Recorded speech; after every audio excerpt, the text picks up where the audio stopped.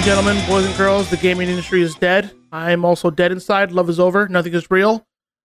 Let's just shit on these game companies for the end of the year now. Let's go, boys. Yes. Give us our gifts. Give us our horrible lumps of coal. Hi, welcome to the Wicked Awesome Cast, episode 134, the Krampuscast for 2018, apparently. The one in which we just throw any semblance of our intros out the window? Yeah, no, it's all over, Charlie. It's love dead, Love Alex. is over. Love is over. As I was looking further and further into all these gaming stories and news, I just realized my life is in shambles. I've been living a lie. Hitting you hard, isn't it? It's hitting really fucking hard. It's like some deep down shit, ain't it? I haven't felt this bad since SOE shut down the Matrix Online. Is this an official Charlie the Ruiner moment? No, this is a game industry's the ruiner moment. Okay. That's right. Yep. Just a couple of companies in particular. No, all of them. Okay. No, all of them. All of them. Yeah. No one is safe this year. Nobody is innocent. Nobody was good. Everybody's been an asshole this year. Almost like corporations are inherently evil and not actually people. That's right. And this is the one time of the year we get to sit down and just hand out Krampus. What is the awards we hand out? They're not necessarily awards as they are yearly beatings. This is the time we hand out the yearly beatings to reflect what the beatings have been in our hearts. I love how depressed you're coming into this episode, Alex. Like, it's setting the right tone. I am in shambles, sir. I am in shambles, sir. I looking through all the articles and like the stuff that's happened this week with Blizzard. I am in shambles, sir. So I guess before we kind of kick this whole thing off, welcome to a Wicked Awesome Cast, as I said earlier.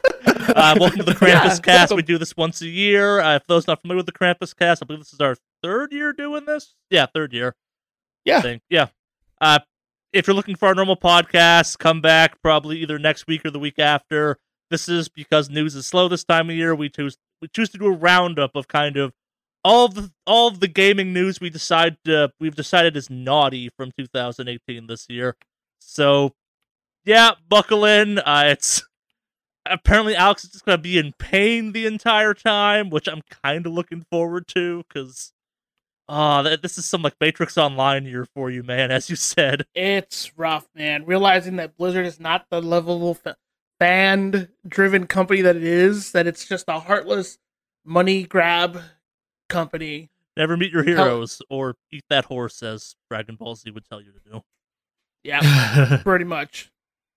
So, also, before we get to the yearly stuffing into sacks and beating with switches and sticks and stuff, anyone play anything? Not so much actually. Yeah, no, not really. Just WoW. Fair enough. Because I am a whore to the system. Yeah, you need to and stop. the game.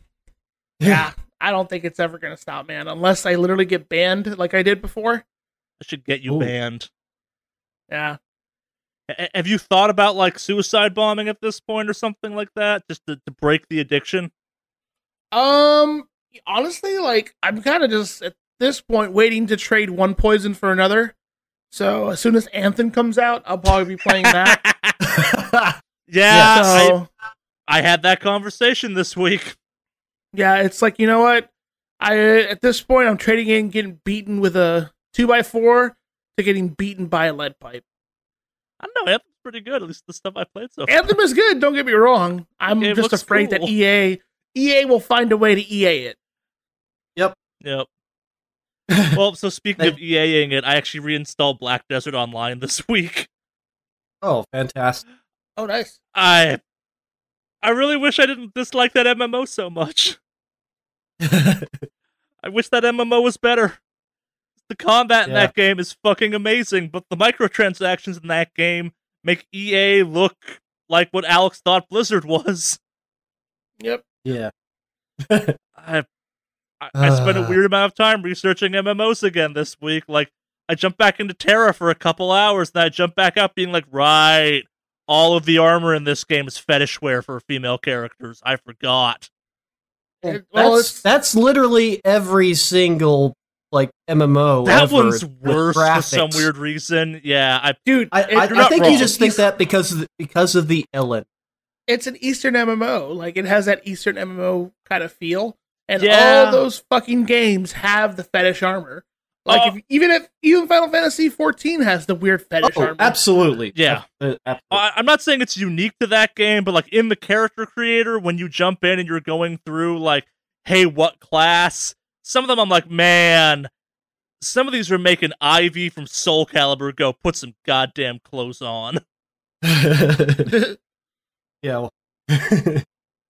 Like, this is much.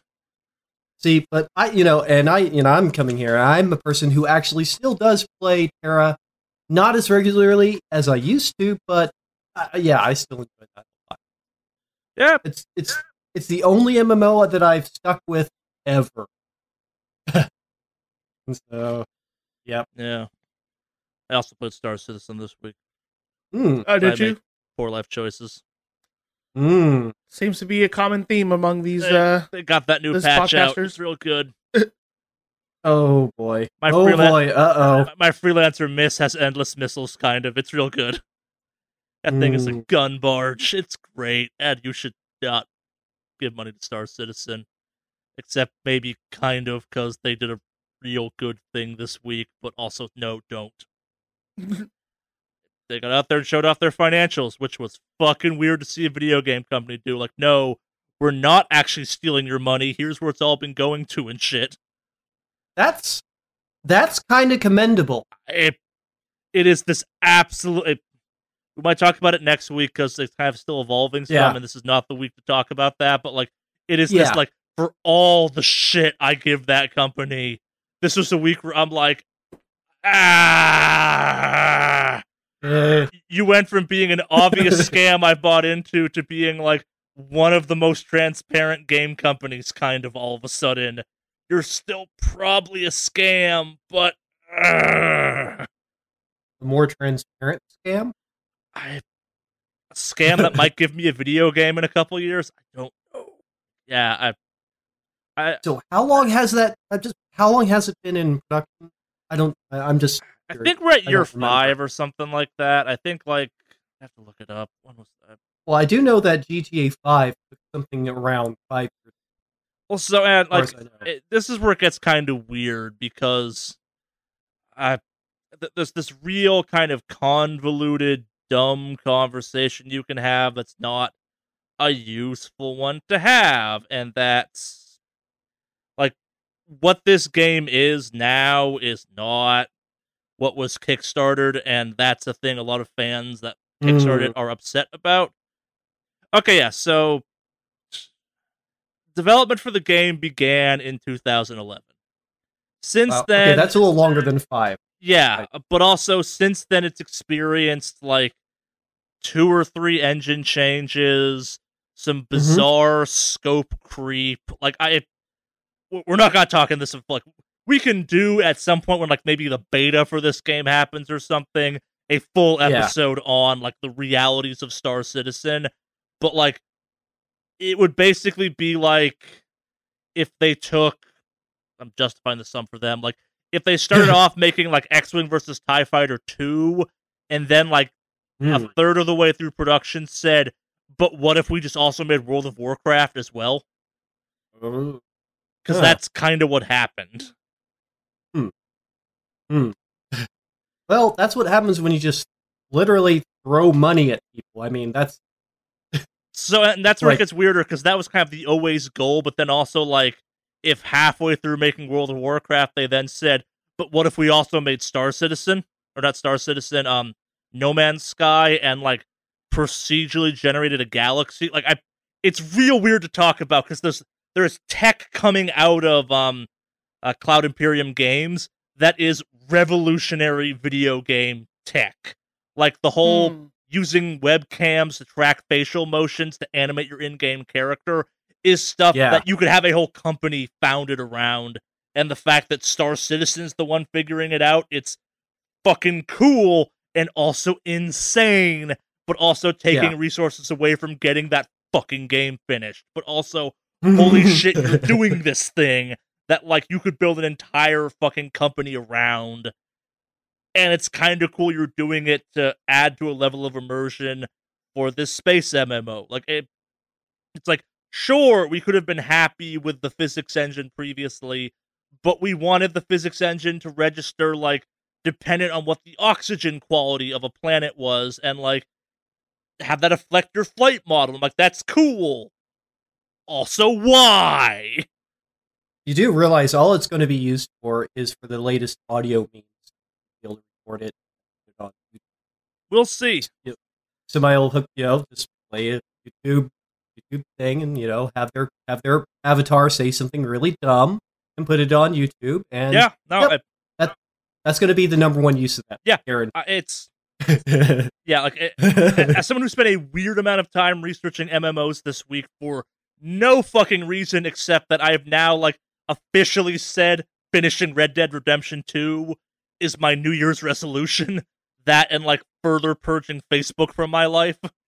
Like it's weird that I'm stop playing this for the rest of the year. I'm done with this game for a little while. I need some distance. Like I will finish this shit, but it's not happening between now and January.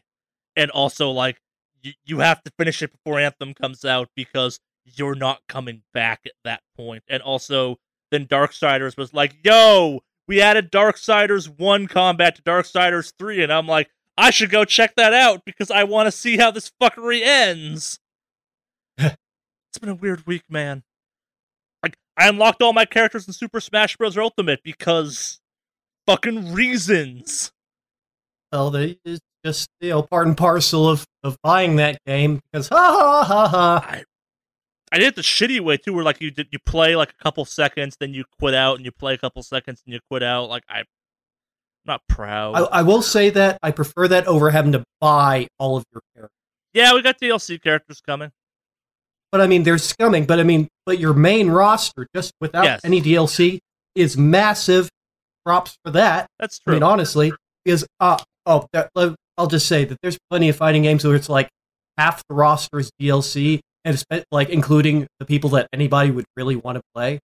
It's like, yeah.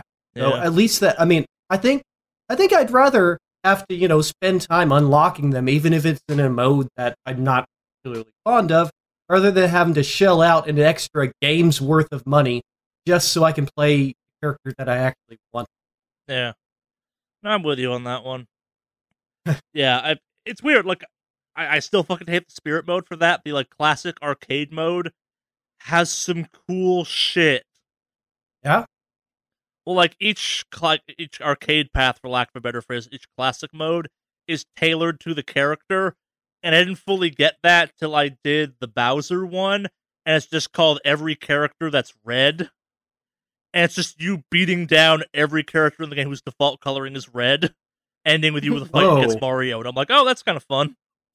That's cool. Yeah, like I then played through that, and then like the King King K. Rool one is called like Ultimate Heavy Knockfest or something, or Smash Fest probably. It's just all the heavies in the game versus King K. Rool. I'm like, oh, this is cool. Like there's a tail, like the Castlevania one ends in a fight against Dracula, which I didn't expect. I like the classic mode for that game. There's like some cool paths. I may go play all of them because the majority of them so far have been kind of cool and like fun homages, but still fuck spirit mode. Yeah. Yep. So that's what I've been up to. What have you been up to, Henry? All right, so I watched Into the Spider-Verse. How was it? All right, watch that movie. Watch that movie. It's great. It's fantastic. I'm not going to say anything really much more about it because it's worth watching every single bit of it. Definitely stay for the after credit scene. It's also really good. Just watch that movie. It's great. I mean, it's great if you've never heard of Spider-Man and you watched it and you just think, this is great, actually. So it's fantastic. It has stuff for people who've never really been into it.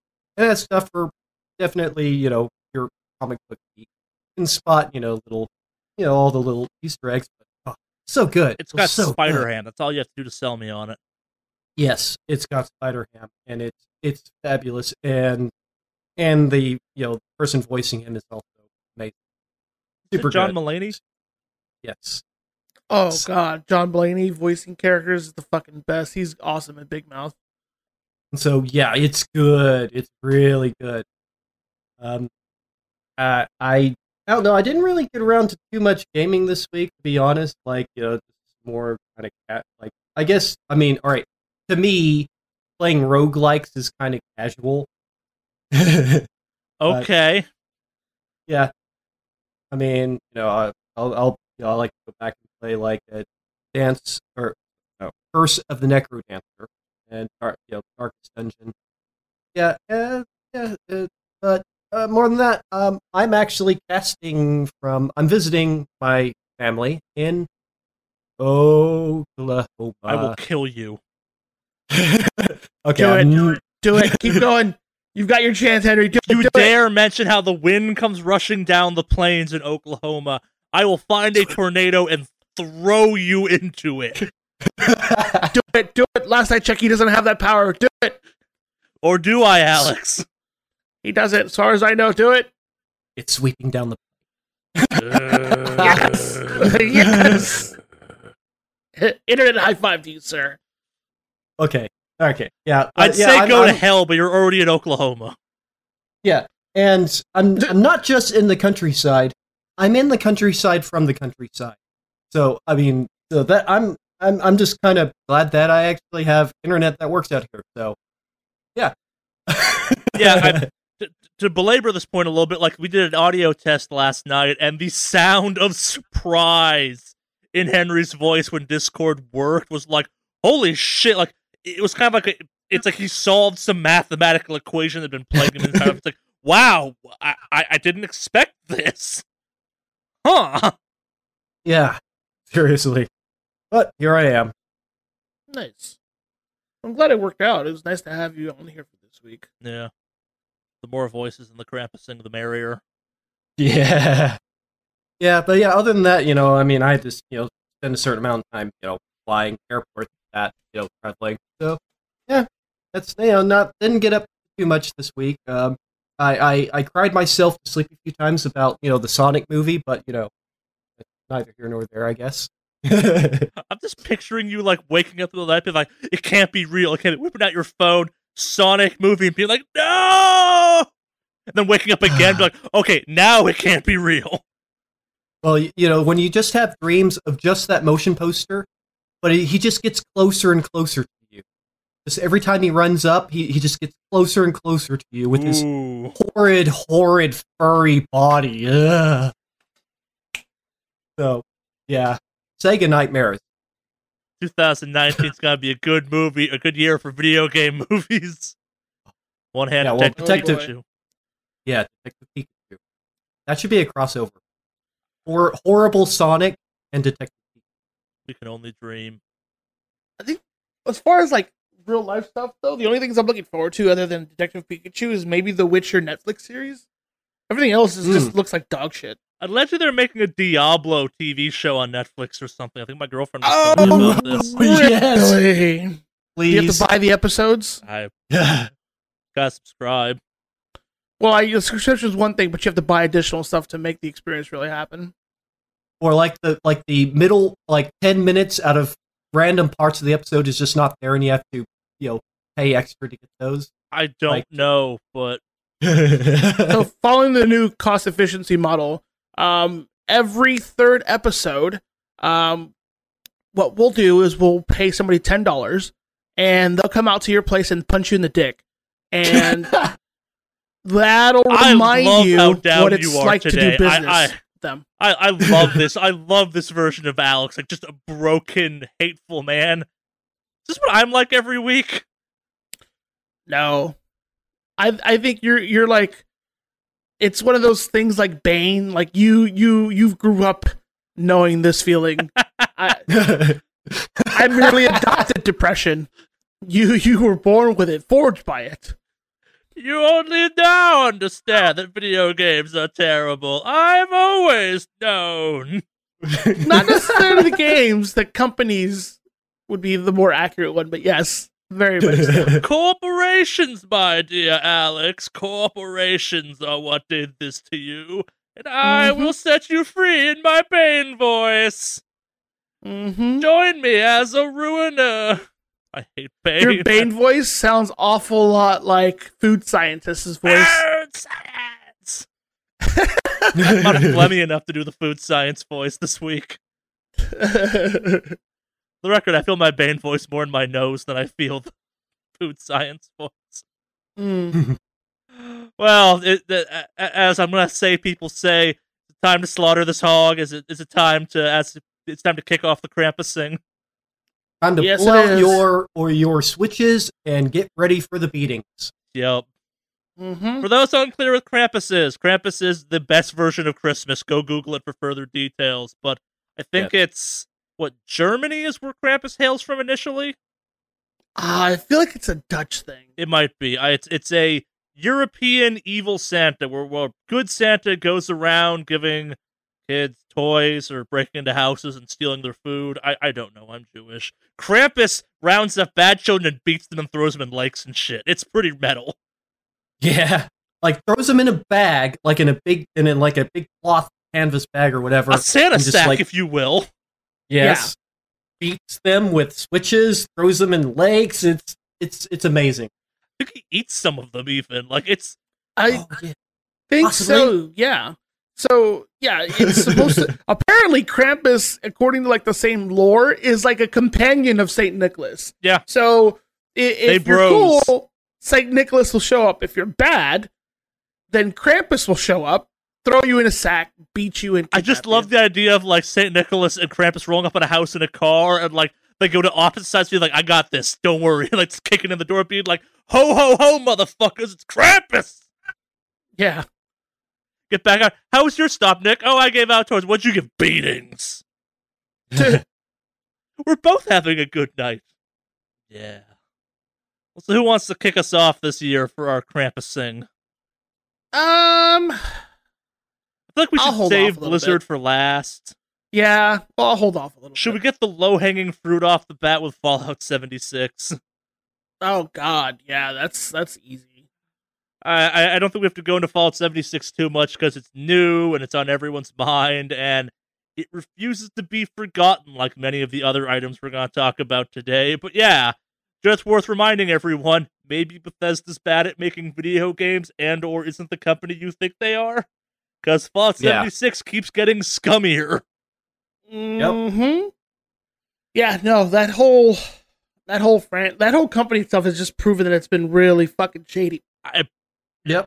The Fallout 76 thing is so bad, I'm rethinking about whether or not I'm going to get Rage 2. Like, that's because technically it is owned by Bethesda, and, like, I didn't buy Fallout 76. I played a little bit of, like, a beta at one point. I'm like, this is not a good game, and walked the fuck away. I know too many people that would not listen to warnings about what that game was, and we're like, fucking yeah, it's gonna be Fallout 4 online. I'm like, no, it's not. Yarp. Or it actually kind of is. Yeah. But it's the gift. It's a gift that keeps on giving. Yes, it does. Here's the report that it's not. It's never that Fallout 76 is the ongoing thing. It's Bethesda is the ongoing thing, but it's like lashed to Fallout 76 because it's not Fallout 76 that like leaked a bunch of people's information or didn't send out the correct bags or like responded to customer complaints in a real shitty manner. It's Bethesda. Yeah. Like, Fallout's crime is I'm a bad game. Bethesda's crime is, like, ongoing dickery. Yeah. Yeah. It's just like they see one bad decision. They're like, I'm not sure that was bad enough. Let's see if we can top that one.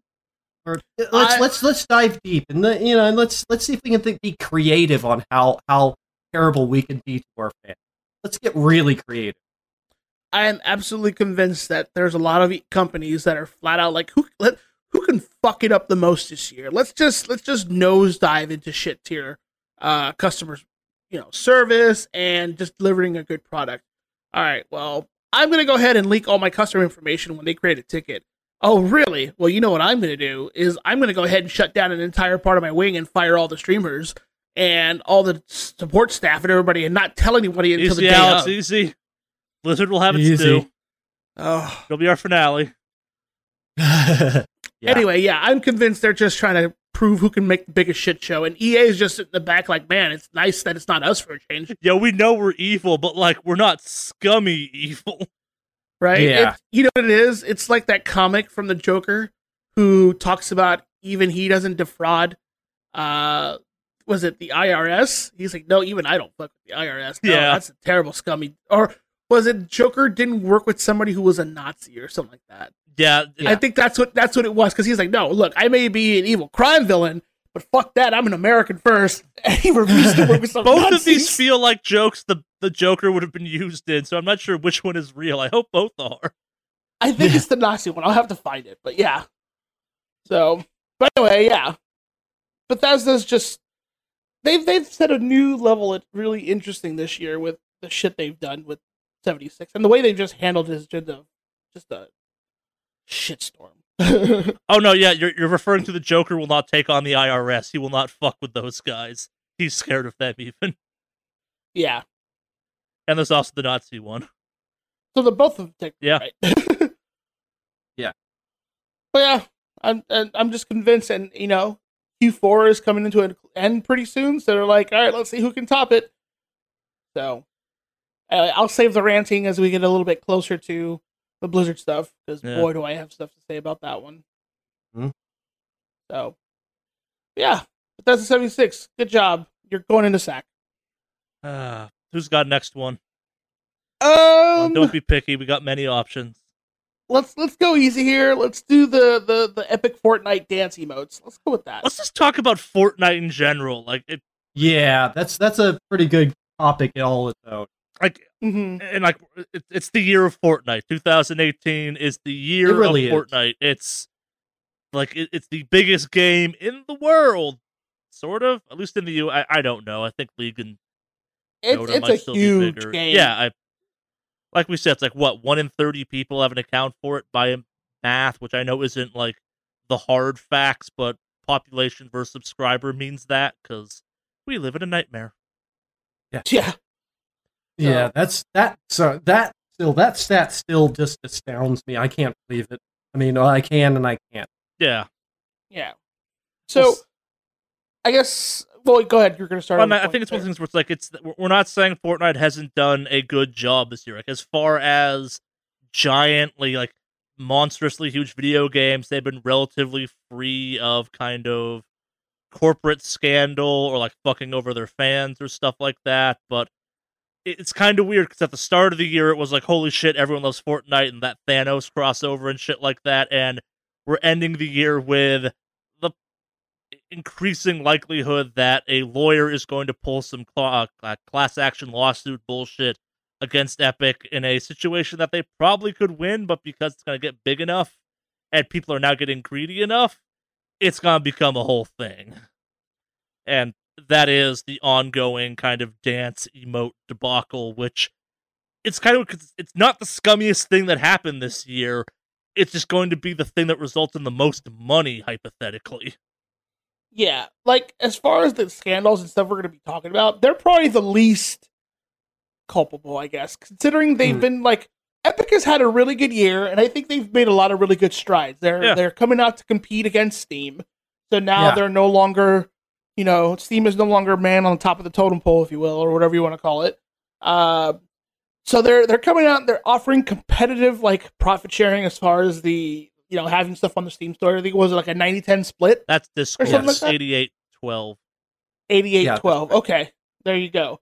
Which is phenomenal on their part. Them upping the money that people who they develop skins or files. This was early in the year. That's for the Unreal Engine. Yeah, the assets for Unreal. You get more of that money now if you made them, and they backpaid them for kind of that split now and stuff. Yeah. So they've had this stuff that's been going really well for them. Any controversy that might have been initially surrounding Fortnite was actually related specifically to the streamer Ninja as opposed to actually being involved with Fortnite. When Drake made video games cool finally, so Yes. Yeah. All it took Forever. was a He's made Canadian him rapper. cool forever. Nothing says let's make things cool like a Canadian rapper. who might not even be relevant anymore. Just saying. Yeah. But yeah, I guess, no one is safe, if you will, and they're getting hit with these lawsuits, but like looking into these, like a lot of these folks don't necessarily have a lot of like okay, so this is my opinion on this, but I want to see what you guys think about this. So 2 Milli, I think, is the only one who has an actual argument on this. Yes. Yeah, and even his Everyone is kind else of stringy at Yeah. best. Yeah, everyone else, because first of all, the copyright laws when it comes to dances is really Oh yeah, it's kind of shitty. a weird thing. Yeah, so that's one thing. Epic is probably less. So this is kind of why they make the list for me, at least this year. It's not that they're in the right; it's that they are legally protected because copyright law in the country they operate is kind of written in a way that makes it very hard to patent what they're going after, which is a specific dance move. You can copyright or patent or whatever a full routine, but one specific kind of movement, even if it's the major part of it, can't really be protected, and emotes are one thing, not a full kind of dance, fortunately. Yeah. So 2 Milli, he's the creator of the dance and he owns it because it's his thing. Carlton technically should be owned by the company that produced Fresh Prince of Bel-Air. Yeah, that's a whole other set of topics. So I don't like, as much as I like Carlton, I don't think he has a leg to stand on this one. Unfortunately, people have like he has fun doing it, like on Dancing with the Stars and all that. But legality wise, it belongs to the show. I don't think it belongs to him. No, it doesn't. He doesn't own the character and he doesn't own the move, so it's a weird move. Is like I think it would be Quincy Jones that would possibly own that because it feels Quincy Jones' production. Yeah, quite possibly. Yeah.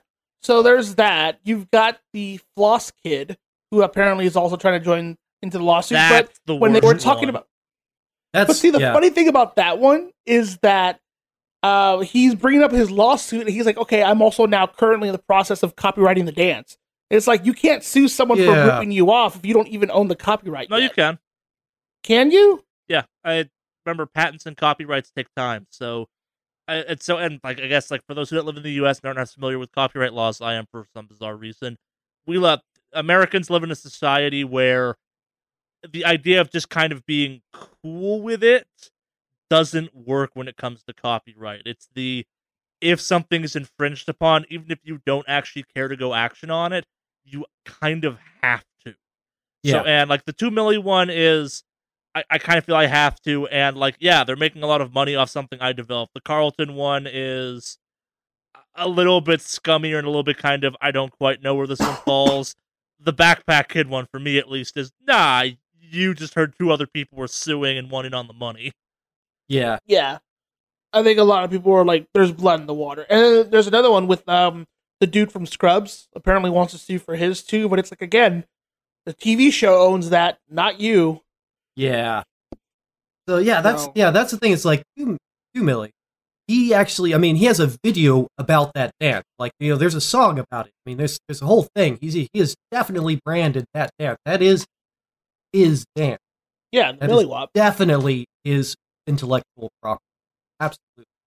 I don't think any of the others have any standard. I think you're absolutely right. Well, so there's even kind of a weirder theory out there that 2 Milli's lawyer kind of looks at this and goes, the chances of us successfully winning this are but if I get everyone who might have some type of legal claim to a dance involved in this, we become a class action lawsuit that maybe you just settle to make it go away, and because I'm a lawyer, I make more money as a result of this. Like, I think the best joke I've heard of this, I think, came from Giant Bomb, where they're like, man, my legal aid, go buy that battle pass. Why? I want to see what other dances are in the game. We'll find out who owns those.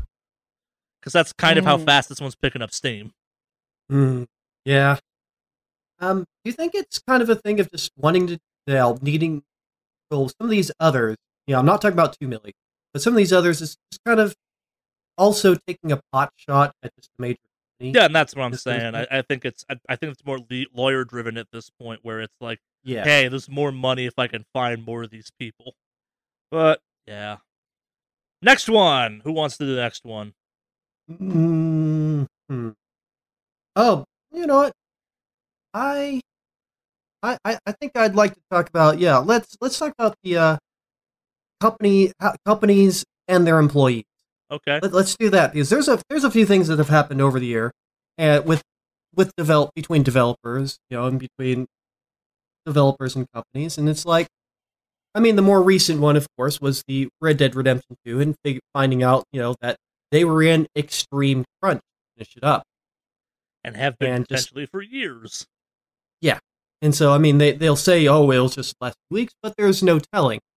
I mean, and people aren't telling, so I mean, and it's been a thing, for being a developer myself, and it's been a thing for a while. It, it's one of the businesses where they really tend to take advantage of the whole, if you're salaried, we don't pay you overtime. We just don't pay you overtime. It's basically unpaid overtime salary. And so they just take advantage of that, especially for developers. And that's why I'm very happy that, at least in England, they've actually created a developers union. And so and hopefully that catches on here too, because that's really bad. I mean, some of the reports coming out were like, people didn't see their families, their children, their spouses, were, they're getting horribly unhealthy. I mean, that's terrible. You don't just drive people into the ground, and then you realize that at the end of it all, they pretty much have no profit share. So that game could make money hand over fist, And it has. in the billion, and they get nothing extra. Like, it might as well have been, if the game sold zero, they might not still have, they'd be way less likely to still have a job if the company goes out of business. But it just, if the game goes crazy and it just breaks huge, or if it's, you don't get any of that. Like, there's not a whole lot of companies that are cool like that. There are a few companies there's at least one company that I know of that is a co-op video game studio, but that's one. That's one. And so it's pretty crazy. So it's just, yeah, that the hours thing. And hopefully it keeps getting high profile. I mean, it finally has driven people to create a union in England, but we'll see if it catches on. Yeah. No, I mean, what I was thinking on this. I guess my question is, I hope that it is starting to get among sort of the greater video game community that maybe we should actually tell these companies, we aren't interested in buying your game if you're going to drive people into the ground to create it. Ground our friends and neighbors into the ground to get this game out. I mean, no, that's not a sustainable practice. That should never have been the case. Yeah. No, it was kind of weird because I was thinking about this the other day when I was driving from work, and I realized the last time Rockstar was in the news this publicly for like gross kind of management issues and stuff like this was the last time a Rockstar game came out. Yep. Was the last time a Red Dead game came out? Sorry. So there you go. I mean, that's the thing. It's like it's a pattern, and unless people speak out against it, which seems like it's happening more, it's never going to stop. Yeah. Fortunately, I mean, yeah, and yeah. So I mean, that's one, and that's many. But yeah, and to continue the greater discussion. Go ahead. Sorry.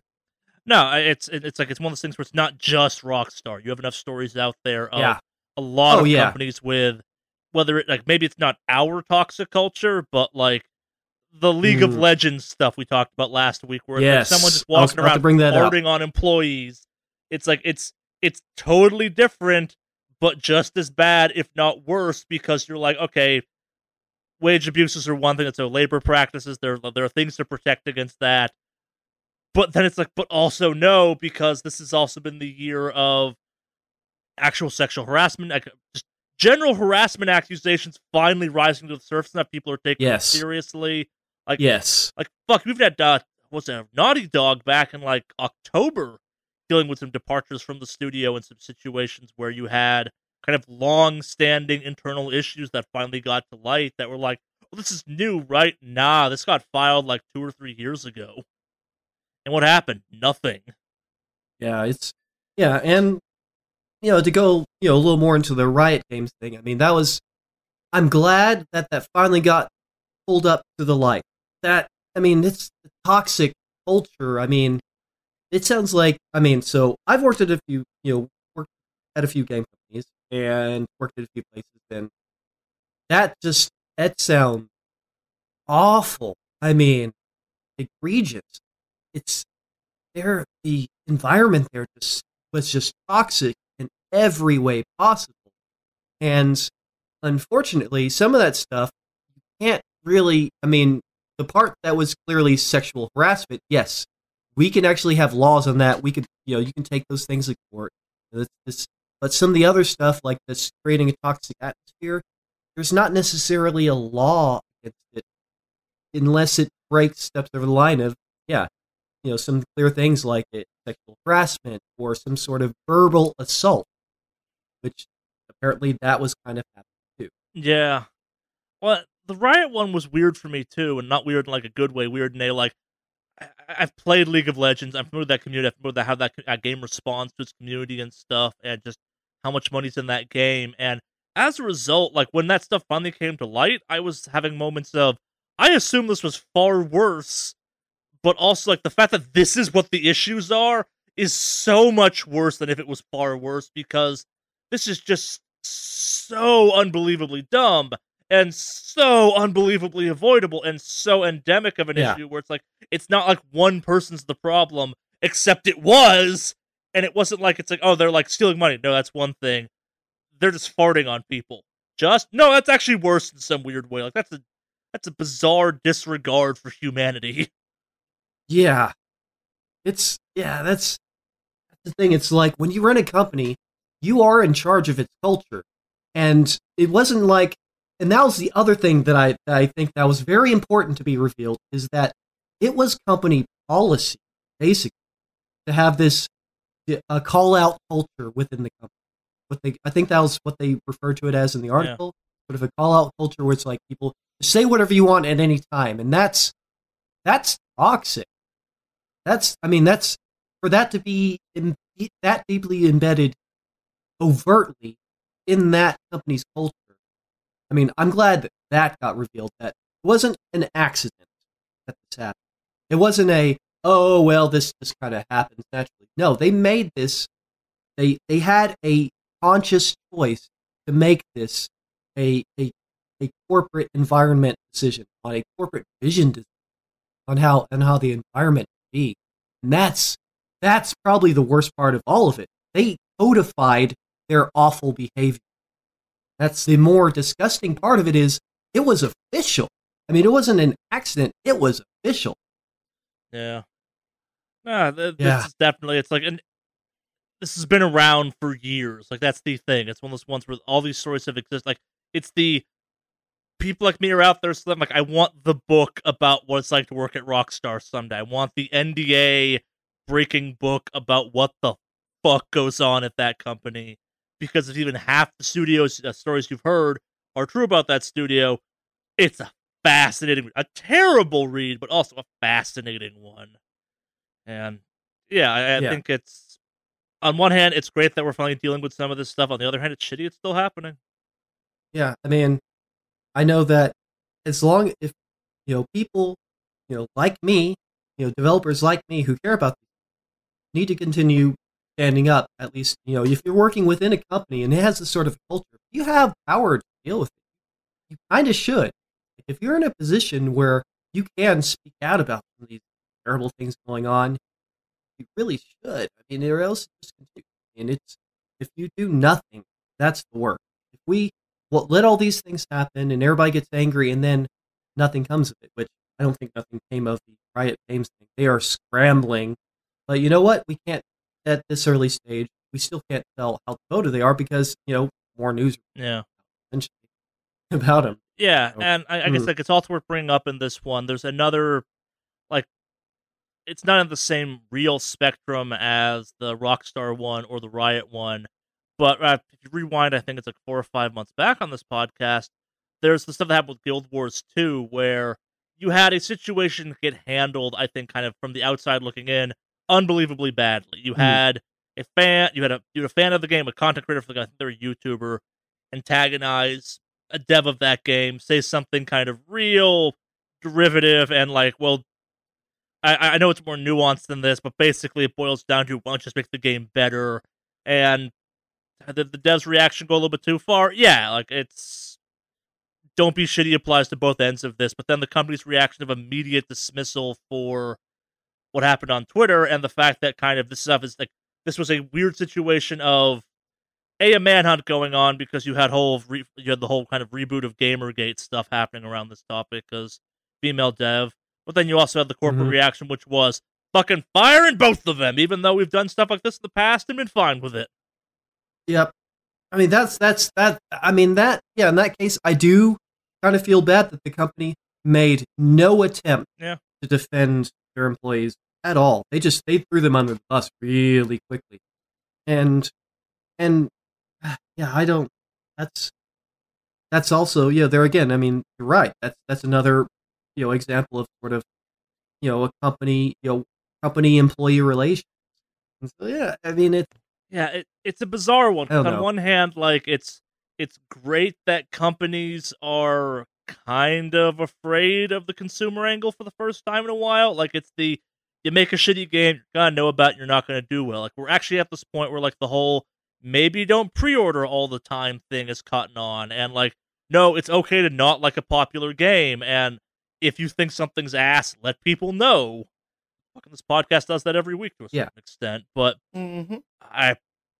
at the same time, you have companies kind of so afraid, like, I can't believe I'm going to say this, but I think every company needs to learn from EA a little bit and be willing to, like, middle finger up out of the room every once in a while, because there's a certain level of, there's respecting and understanding your fans, and then there's being terrified of them, where you make bad, knee-jerk decisions that, like, then feed the shitty parts of your fans, and it becomes this whole kind of snake eating its tail, where it's like, okay, on one hand, we have to be reactive and proactive, but also the people that are the angriest about this are fucking assholes and don't represent our entire fan base. If they whip enough people up, it looks like our entire fan base, and then we make a decision that appeases them, but then the rest of the people that are kind of more, I don't call it moderate, but more even keel on the topic are like, whoa, whoa, whoa, whoa, whoa, what did you just do to your employees? Why are you mad about this? Because you listen to these assholes over here. They don't speak for us. We were fine with them getting yelled at by your employees.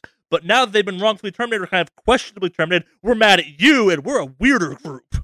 We're larger but less angry, more analytical. Yeah. It feels weird saying things like I kind of feel bad for gaming companies, but also it's got to be an absolutely bizarre time. Like it's every game and developer employee has to have a Twitter now because that's the world we live in, and we shouldn't. It just depends on, whether, how you decide, and if you decide that, for example, if you decide that your social media feeds are representing the company you work for, and that's an entire long conversation in itself, is, if you don't sign specifically any sort of a contract saying that, your online presences are also representing the company, I mean, that's tricky territory. Yeah. So, and that's the thing, but some of these cases, I mean, some of these people have specifically a Twitter account that is their work Twitter account or their work social media in general. And so for them, they do have to be on it. But for the people that aren't officially on there, I mean, like these devs, where it's their accounts are not necessarily belonging, or associated with the company, but their personal accounts. But what they said, I mean, that's the thing. It goes back. What they said was specifically relating to the product, and so that's the territory you got to tread there. I mean, for me, and I think that I think it was, in a certain sense, right that the company did say something because you're representing the company, but yeah, the response was to to understate Don't it. pacify the worst parts of your community, but also, I get it, but also, you shouldn't do that. Yeah. All right, next one. Which one are we doing next? Feel like doing the IGN plagiarism one? Oh, that's a good one, man. That Good. feels like that was this year. Yeah, it was this year. Wow, that feels like so long ago. Let's revisit our friend Philip Muchin. Fuck him. Who cares how you pronounce his name? He's an asshole. A IGN employee who plagiarized, who came to prominence in the knowledge of this podcast when he plagiarized a very large portion of, I think it was Shotgun Gaming, Boomstick Gaming's review of Dead Cells, a game that's pretty fucking good and you should play anyway. And then kind of chose to make the just absolutely amazing PR move and say, fucking prove I did this, and people did. And then they found more stuff, and then they found more stuff, and then IGN found itself in a situation where it wasn't just, okay, this was one situation. Man, has this guy ever done original work for us? And we're not talking like some lifted verbiage. We're talking like videos that line up with other videos way too fucking well. Yeah. Yeah. Oh no, it was stupid. Like, it's too close to be a coincidence, considering it was also super consistent. So, yeah. But the fact that the guy had the fucking gall to be like, prove it, and then everyone was like, oh, okay, let's take a look. Yeah. And they just collectively all found it. And he didn't really apologize either. That's the thing. Oh no, he like doubled down on it's not plagiarism, it's gaming industry. It's like, fucking no, it's not. No, I can't steal something and I can't like go to a store, steal a shirt and say, oh, it's video gaming.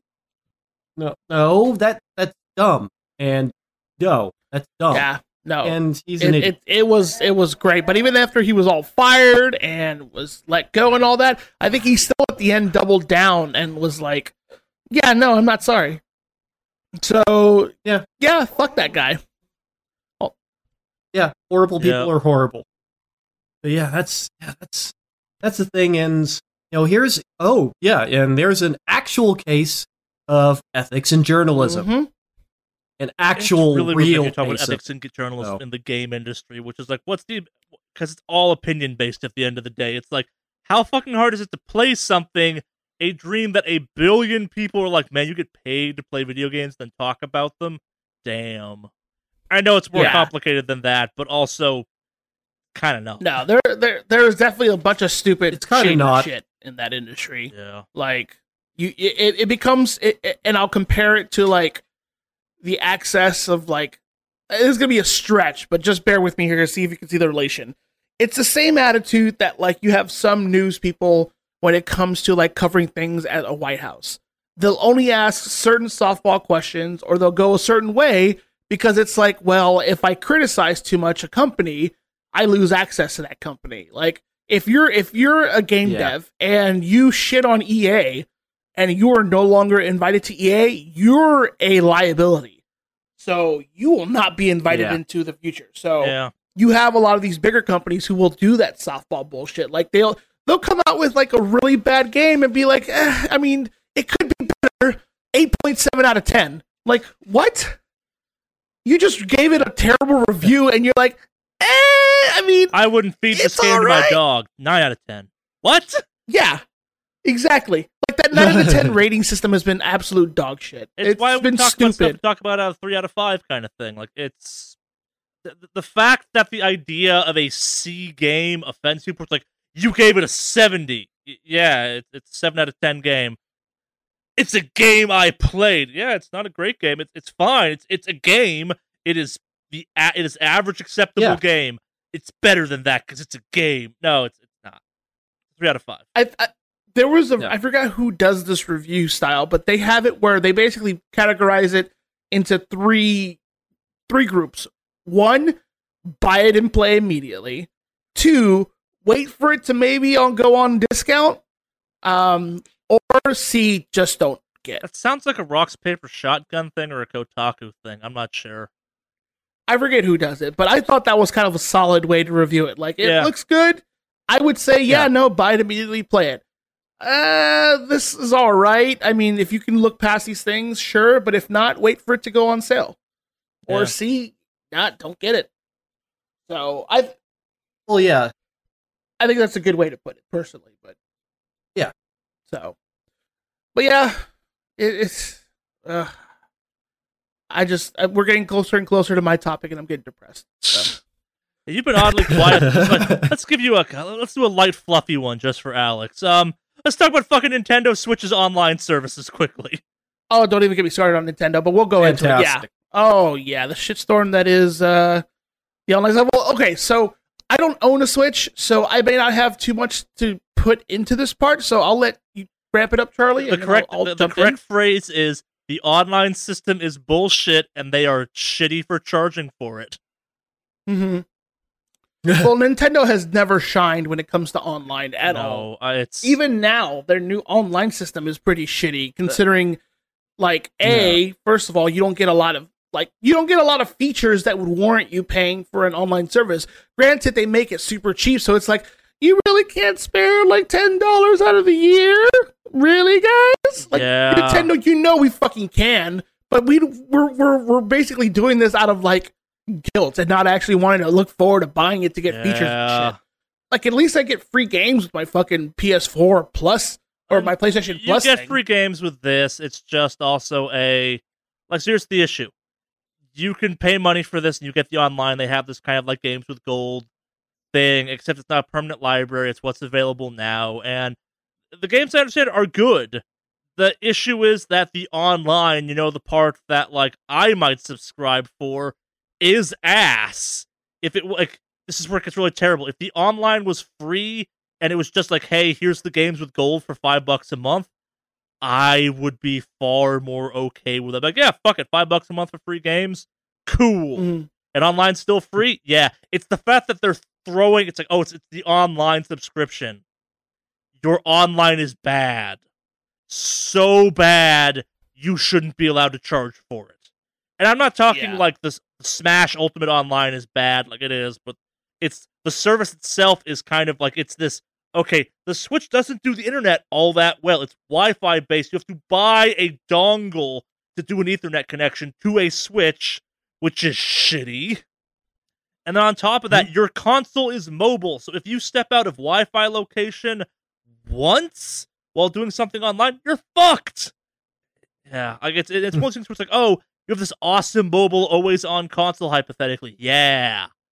That requires Wi-Fi, so you better tether that phone or live in Japan, where they have Wi-Fi on trains. Yep. And I get it, you can play most games offline, but the idea that you would try and sell what that company thinks is acceptable Wi-Fi, an online version, for anything, it's just insulting. And on top of that, you have games that are going to live and die by their onlineness. I'm not a huge fan of Splatoon 2, but the online for that was a big deal, and it was free, and then it wasn't. Yeah, I also still think the unlock stuff for Ultimate is rotten, but that's a whole separate topic.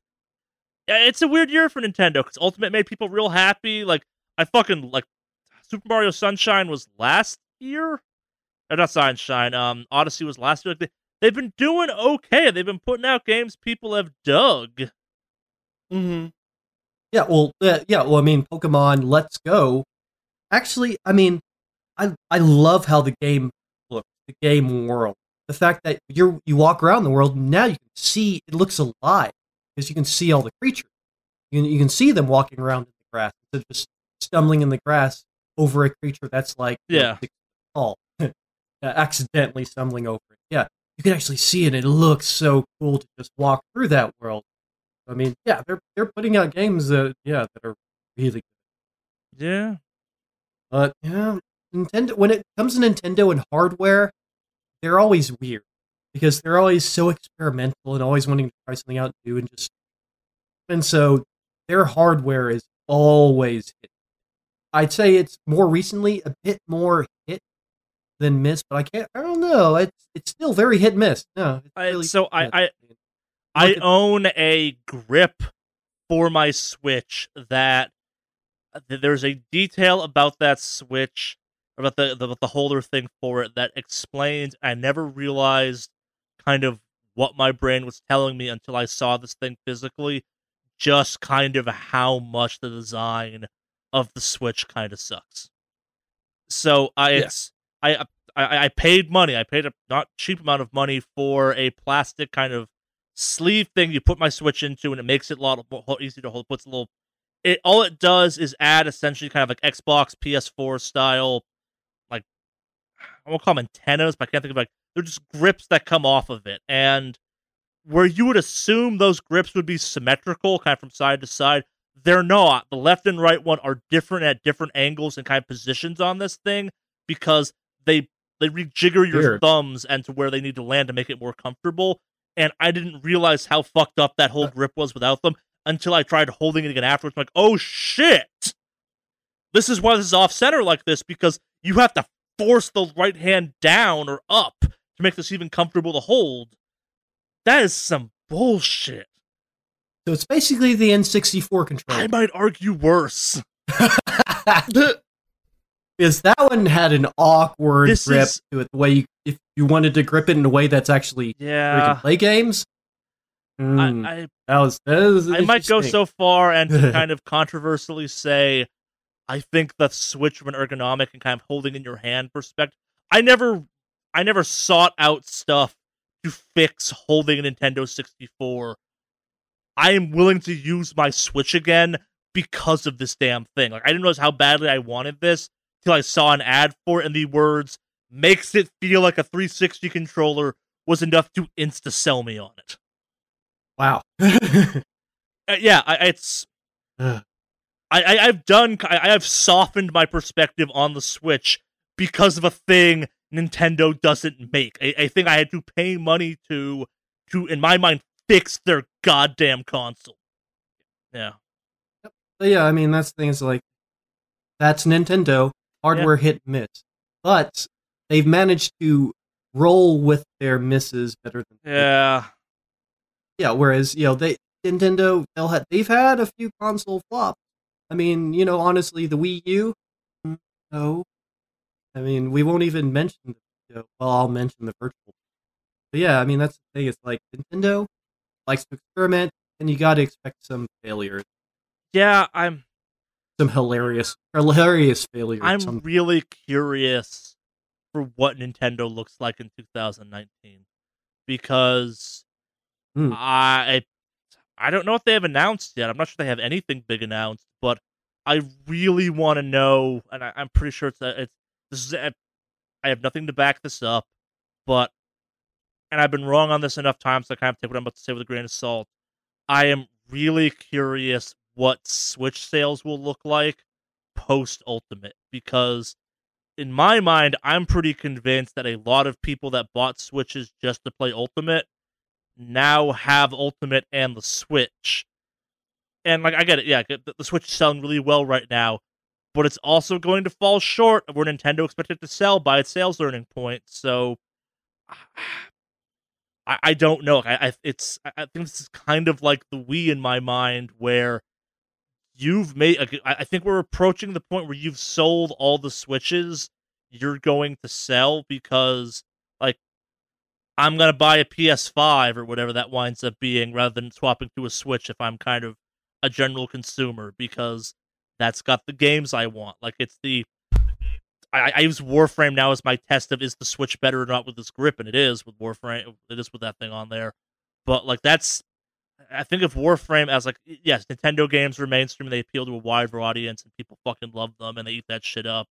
And Breath of the Wild was a big deal, and Mario was a big deal, but I don't know if they have anything coming this year. And also, have the people that bought game consoles for the Mario Odysseys and the Breath of the Wild already, bought for those? Switches don't break that often if you're careful. It's what is the ongoing sales of that console like, if in theory you've had a round of all the games people might buy that console for? Do sales continue to do well? Do they do badly? Have you sold to all the Nintendo people at this point? Yeah, it's like the Wii U did bad. The Wii U did bad for a variety of reasons, but also that thing sold to all the people that buy fucking Nintendo shit. I'm apparently one of them. I own a Wii U and I own a Switch now, kind of thing too, and I use the Switch now more than I used to. But yeah, it doesn't have the broad appeal, which means eventually you're gonna run out of Nintendo people because it's not getting EA, it's not getting sports games, it's getting indies and Nintendo shit, and that's cool, but that doesn't get you the major audience. And it's been a good year for Nintendo, but also, will that good year keep going? I don't know. I get in the sack, etc., etc. Next, what do you want to do next?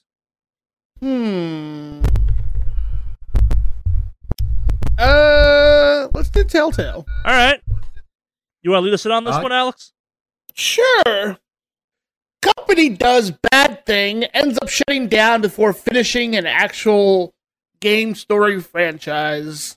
A tale of, I think, just the scenario has been done so many times with just a company just mismanaging things and causing things to happen. Driving away top talent by accident, etc., etc. Yep. Toys R Us, mismanaging, shut down. Sears, mismanaging, currently starting to shut down. Both these companies still managed to give their executives bonuses, just like I think Telltale was doing, was trying to walk away with making sure their execs got their cut, and a lot of their employees got fucked over. So, yeah, it's a tale. It's a telltale, if you will. Told tale. We've heard so many tales. A tale as old as time. A telltale as old as time. There we go. No, I like it's that past one. tense. It's Told Tale games now. It's Told Tale games. Yeah, they're kind of done. So yeah, no. Telltale Games, you guys don't know, is a company that's put out a couple big hits, like kind of narration-esque action games, if you will. I don't know about the action part so much, but you kind of do interact a little bit. But it's very much cinematic. Very cinematic storytelling kind of game. Invented and so they had a this couple bullshit form of games that are more story and quick time events than anything else. They brought us David Cage, except they didn't. I can still blame them for David Cage. But yeah, so they one of their big notable titles was, of course, the Walking Dead series that they had for their style of games. But they've put out Game of Thrones, which sucked. The Wolf Among Us, I think it was another one, which was okay. Yeah, yep. So which was really good. It shouldn't have been. So they had a lot of pretty solid hits, but unfortunately, it was announced earlier this year that they would be shutting down, and people were left wondering, well, what about the end of the story for like Walking Dead? And they're like, so before we get into that, let's cover the rest of Telltale, because there's two stories to this. Like, on one hand, the Telltale story of a company shuts down and does shitty by its employees is sack-worthy, no doubt. The fan reaction to something shutting down, though, is, I think, what makes the whole Telltale saga like a crown jewel in our sack of misery this year. And that's a weird thing to talk about. So I sorry to interrupt, Alex, but kind of to throw in this one, Telltale shuts down. It shuts down in a real shitty, abrupt way. I think it was like 200 some odd people lose their job basically overnight. Yeah. Lose health insurance, lose benefits, and have to scramble to find jobs in a not so great time of year to be looking for jobs in the gaming industry. And like other companies have shut down in the past, but they still got health insurance, or like they made to shut down. Like they shut down kind of at a point where like people lost health insurance. I think it was like within a week because of how health insurance works and kind of time frames, and it undeniably shitty. But the thing Alex was getting to was then the fan reaction happened because they were, I think, 1 or 2 episodes into a 5-part season of the final season of The Walking Dead, arguably the thing that put Telltale on the map. Yeah. No, it was definitely the thing that put Telltale on the map. Absolutely. I mean, practically everybody knows what Walking Dead is, even if they've never really No, you're right. seen you're right. it commercial before, they'll have heard You're it. right. And so I guess now continue, Alex, what you were leading up to. Oh no, I pretty much was just talking about that. Was pretty much it. For Fair enough. Part. It's pretty Fair enough. So fans obviously upset. They want an end to the Clementine story, etc., etc. Start being like, "Hey, who's going to finish the game?" And that's a normal fan reaction to have. It's when they started going after former members of Telltale, again on Twitter, maybe Twitter's part of the problem this year, and being like, yo, you should finish the game because of your fans. And they're like, bitch, I'm trying to not starve to death and provide for my family. And fans are like, no, but give us our game. Yeah, that's... In the true spirit of Krampus. I blame Twitter. Yeah, I'll blame. Yeah, in the true spirit of Krampusness, that was a showing of unbelievable selfishness from the kind of game. We don't normally get to put the kind of game-consuming end of the industry on blast like we do on this podcast with everything else, but we get it. You want an end to this, but also these fucking people just lost their jobs. They got bigger issues to deal with than what your feelings on Clementine's arc are. Yeah. Yeah. I think in the end, didn't a company pick them up, though? Yeah, no, a company... So, and like kind of the happiness in the story is a company... The media company that that publishes the Walking Dead comics picked up and said, we're going to finish that. I think it's Starbreeze or something. No, it's... Yeah. That's them? Yeah. Someone's finishing it. They're going to do the final episodes. They hired up some of the, I think it was crucial Telltale employees to do it. You can now buy the final season of Telltale The Walking Dead off of the Epic Games Store. So, yeah. I think it's exclusively on that now, too, which is weird. Yeah. Because they pulled a lot of their stuff off Steam already. Well, that's more of a licensing thing at the point. But yeah, it's company handling it shitty. And like, it's weird to say it, but like, it's the companies close. People lose their jobs. Life moves on. I know it sounds crass and hard, but like, I work in a similar industry where shit happens. Companies close, not all the time, but with enough frequency that like, it sucks. You get angry for a couple of days, and then you find a new goddamn job. That's not saying the Telltale employees didn't get fucking screwed. They got it way worse than others. But the fan reaction to it is what made this thing a real shit show. Yeah, I agree. Definitely agree. And we welcome that all to the sack for its pure. Mm-hmm. A quick one I threw on this list just because fuck Star Citizen a little bit, even though it's been doing interesting things lately. The whole Star Citizen Con thing, trying to charge money for a digital ticket to essentially a large-scale advertising event they then raised like $7 million out of, or $2 million. They raised at least $1 million out of selling fake starships off the thing. They're like, no, we need to charge money to view these ads. No! Yeah. Like, and maybe this is kickstarting games in general. Like, yeah, we got that trailer from Double Fine showing off Psychonauts 2, which is fucking awesome. But also, like, we've talked about it in the past. Maybe don't kickstart things anymore, like, especially video games, because that whole space is getting weirder and weirder. Yeah, and yeah, my thing still is, like, these major developers going on there, you know, with their teams and stuff, like, I just still feel like they're pulling money away from very much more deserving projects being created by indie developers. Not that no indie games have been funded. Plenty of wonderful indie games have been absolutely funded. I just, I'm, well, it's like the whole, you know, there's been a lot of money built for Cthulhu 3. I don't know. And Star Citizen's the big poster boy for this one. Like, there's lots of kind of examples of on this topic, but Star Citizen's the poster boy because it's worth $500 million now. Mm-hmm. They've raised $500 million for that game, which is nuts and wrong. Yeah. Still can't believe it. That is a massive number. That is a country's worth in a couple instances.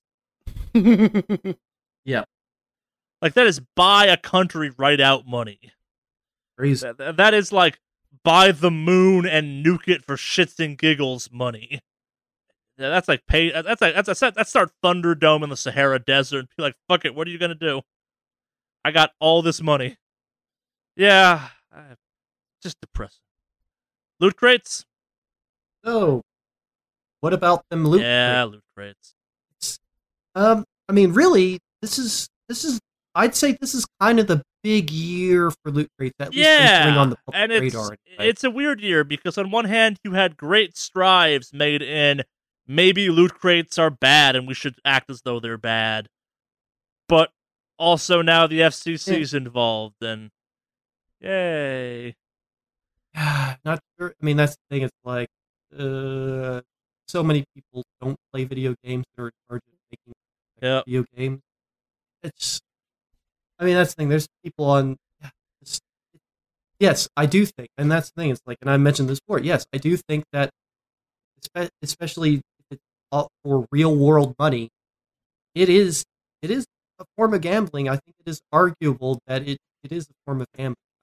It's similar to a slot machine. That's why it's very similar to a slot machine. I agree with that assessment, but it's like, how draconian are we going to be on? We have one country already outright banning them entirely, which seems really heavy-handed, really, really kind of too far. But there again, doing absolutely nothing. Should and then I think it is an actual argument here. What about the kid? I think this is one of the first times where that actually kind of makes sense because, one of the few times not first time, a few times that it makes sense because, should it really be already in a mindset about what is essentially gambling? And it's even, more questionable, I'd say, to a certain extent. Well, no, I'd say maybe less than the whole if it's free versus whether it's paid or not. Because there's a lot of games where you can earn them and pay for them. For example, in Overwatch, you earn crates, but you also can outright buy them from the store.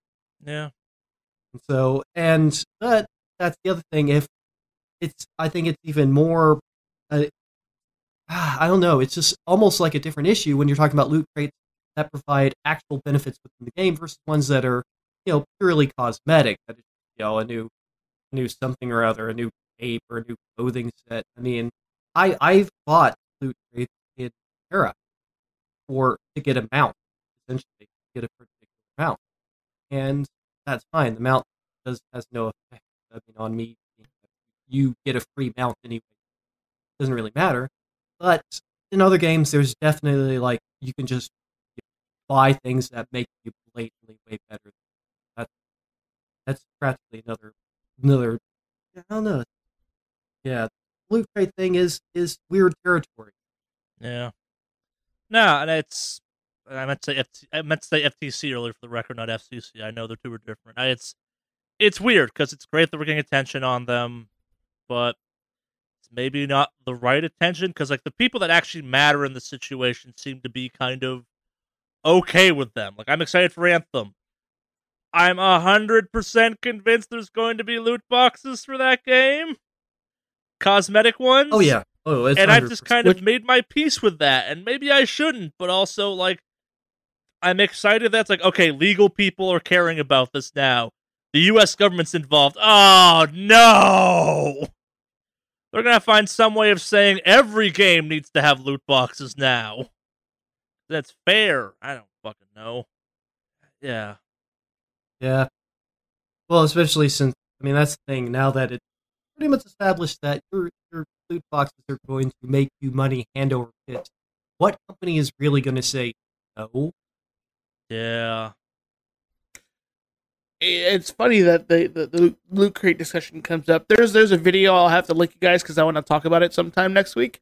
About somebody who did some research as to the origins of loot boxes and how this one person is pretty much responsible for creating the trend of loot boxes. It was a really interesting video I saw last night, so I'll have to show it to you guys, but it's really good. And it's somebody who's currently at a very high position at a company.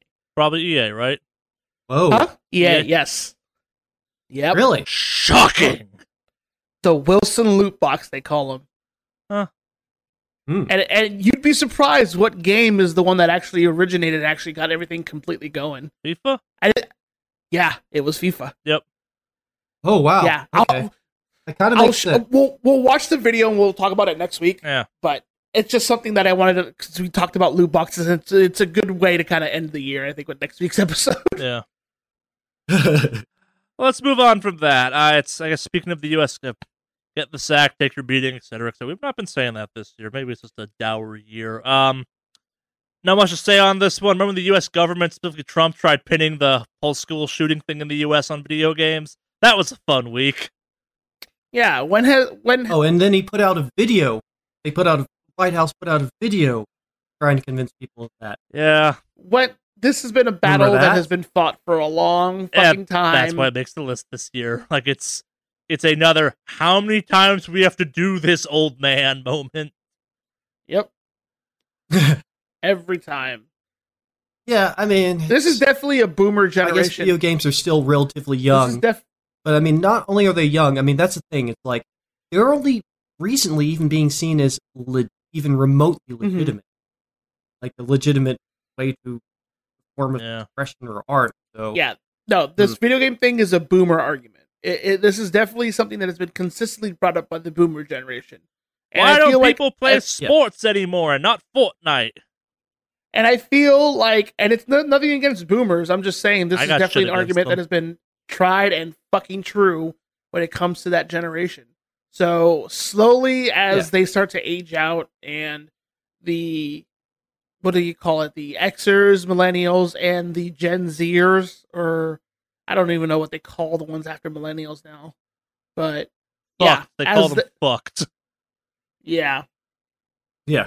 So there's as they start to become the majority, this argument will hopefully start to die out. But this is an argument that will continue until like that generation of boomers is pretty much moved on.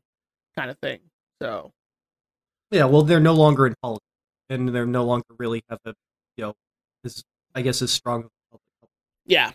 So yeah, get in the sack, take your beating, etc., etc. I feel like we can almost lump that. Now these are two separate ones. Capcom. Yes, I actually want. I'll go into these for right here. So yeah, I guess this is more related to FGC in general, but. So I guess the first one would be Capcom with the Street Fighter V scumbagginess this year, with being the first company to really introduce the NASCAR ads on fucking player costumes. So, and for the record, as much as we as a collective thinks that shit is hilarious, it's kind of terrible too. It is absolutely fucking awful. So I don't know if you guys have seen this, but like they basically have added like the possibility or the mechanics, the functionality there. We talked about this, yeah. We've talked about it, but I'm just to recap for people who may have missed that episode. Basically, they're adding in-game ads, not just like on the billboard on the back, because I mean that's like a stage that happens, but like actual like NASCAR-esque logos on the costumes of characters you're playing on. And so what it is if you leave it on, you can earn additional fight money, but if you turn it off, you earn less. That's the way they've been doing it. It's super fucking scummy. So that's just from previous stuff this year, but also of the fact that they've released a really shitty... Like, Capcom this year has had some pretty shitty releases. They've had a really good release with Monster Hunter, obviously, because that's been a phenomenal game. Yeah, no, Monster Hunter was definitely good, but the people who are working on the FGC side of games, they are the low tier of devs as far as I'm concerned this year, because Street Fighter V was not very well received in general. MVCI is pretty much dead. You don't hear anything it gets about numbers at tournaments still.